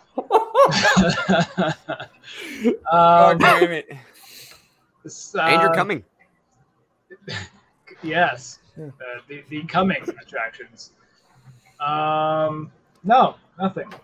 Absolutely nothing. Nothing. But stay tuned for the Fluffernutter Productions future film starring Bill the Butt. But no social media yet. You're still not? Oh no. That'll never happen? I never say never, but not very likely. Not very likely. I love it. Let's throw it to the aforementioned actor extraordinaire. Looking good. Man, I tell you what, right. gonna make a buck now doing something new, aren't you? That's right. Gonna put that woodwork to work. All right. You know it. Let's hear it from you. What's your thoughts? Anything on your mind? What would you like to plug? All that stuff. The floor is yours. Nothing really to plug. If you want to chat, at GotNoof2291, send me a message or follow. Talk about just about anything. That's about it. Don't be a fuck scumbag. If you are, go fuck your hat. Get out of here. We don't need that shit. Have a good night. Absolutely. You can officially go fuck your hat. Let's go ahead and throw it on over here to Resident Anarchist. What's going on, buddy? What's your thoughts? What's going on? Projects, new life? What's happening? I'm working on several shit with my buddy that I've been continuing to mix and master an EP for and doing the co-executive producing for. So having fun with that. Got some other shit to mix and master for a friend of mine. But I really want to actually plug our crew. I want to plug Moondog and the Shell Shot Network and how proud I am of him. And Mikey Stark's happy belated 21st birthday. props to Logan. I also want to give a shout out to fucking Nathan, headliner, and I forget what his name is on Twitter, but I talk to him all the time. His parents passed away recently, both of them within a month of each other, and you told him, and you told him, condolences, etc. Jerry reached out to him, etc. I love that guy. I check in on him regularly. Actually, he was an independent wrestling referee in Minnesota at one point. He does video production, etc. I love that guy. I also love all y'all. I don't want to plug me today. I want to plug this. I want to plug this community because I truly look forward to this every week. It helps me reset and unwind before I go back to work tomorrow night. And I just want to let y'all know that it's appreciated. So, our community, y'all know how to find me at this point. Love it. Love it, love it, love it. Look at that. What a diplomatic person. Now we go to the very undiplomatic. We're going to throw it over at handsome Doc Hendricks. Well, you can talk about whatever you want. Plug whatever you want. Yeah, am I supposed to now? Because I'm going to look like an asshole if I plug myself? No. I plug myself that way, guys. You fucking degenerates. Anyways, I don't know. You know what? I'll go differently because the only new followers I got on Twitter are fucking porn bot accounts. So fuck it. So it's true. You should see. So I'll just say on my YouTube channel, I'm going to I'm just finishing up doing the music videos I had on VHS tape from 30 years ago. So I finished uploading those basically, and I'm going to be moving to some wrestling stuff soon. So keep an eye out. I have some rare stuff. And, just so everybody can partake. I'm not getting any money out of it. It's just something I do. Just something to, kind of show off stuff that people haven't seen before. So. And definitely go ahead and follow it. Rare, Liam. What? Syphilis isn't that rare. Oh, Jesus. Oh, You'd know, wouldn't you? God damn it. Oh my God. I got a shot, cleared it right up. He puts penicillin on his pancakes, kids. Penicillin? Let me go ahead and ask you, what is the YouTube channel so people can go there and like it and follow? It just I don't know if you're allowed to have an actual name unless it's 1,000 subscribers, but put in Liam Savage, it should show up, or I think it's ECW Fan 123 because I started when YouTube started, so I don't know. One of those two. That should work. What about Liam Savage 1978? No? No, but Liam Savage 1999. Oh, how about you go fuck yourself? Tried last night, but I fell out of bed. Oh my God. God damn it. 1999. Oh, 1999. Jim McMahon's still in the fucking hotel room. Okay, done. Enough. It instantly pops up though if you search Liam Savage. It's the first channel. Oh, perfect. Thank you, sir. I appreciate that. You're Thank you. You're welcome. He's still in the hotel room. God darn it, I love it. Yeah. Cylinder of Sin. Oh man, for the Renegade, for the Butt, for Liam Savage, and for the Resident Anarchist, Anton, and for my good co-host, the Rit, who has now left us. Not left us, left us. No. Oh my God. He's I hope not. Left the channel for the night. He's going nighty-night. I'd also like to thank everybody who took time to come into the room. Thank you so much, Mikey Starks, Travis Boham. I would like to thank all of our residents who've come on here. We do appreciate your support. And if you know anybody who likes wrestling and who would like to be a part of the group and listen to conversations that we have, tell them to go ahead and hit that follow button on our Twitch channel, please. All you got to do is copy it and put it out in a tweet, and we will retweet it just to make sure people can continue to find us and continue to enjoy it. We got great guests coming up next week. We got the big build up to the PPW show. The Rit was talking about the people who we are booking already for that. It's going to be huge. So just stay tuned and follow us on social media. All right, for everybody here and from me, we will catch you next week on Front Row Material.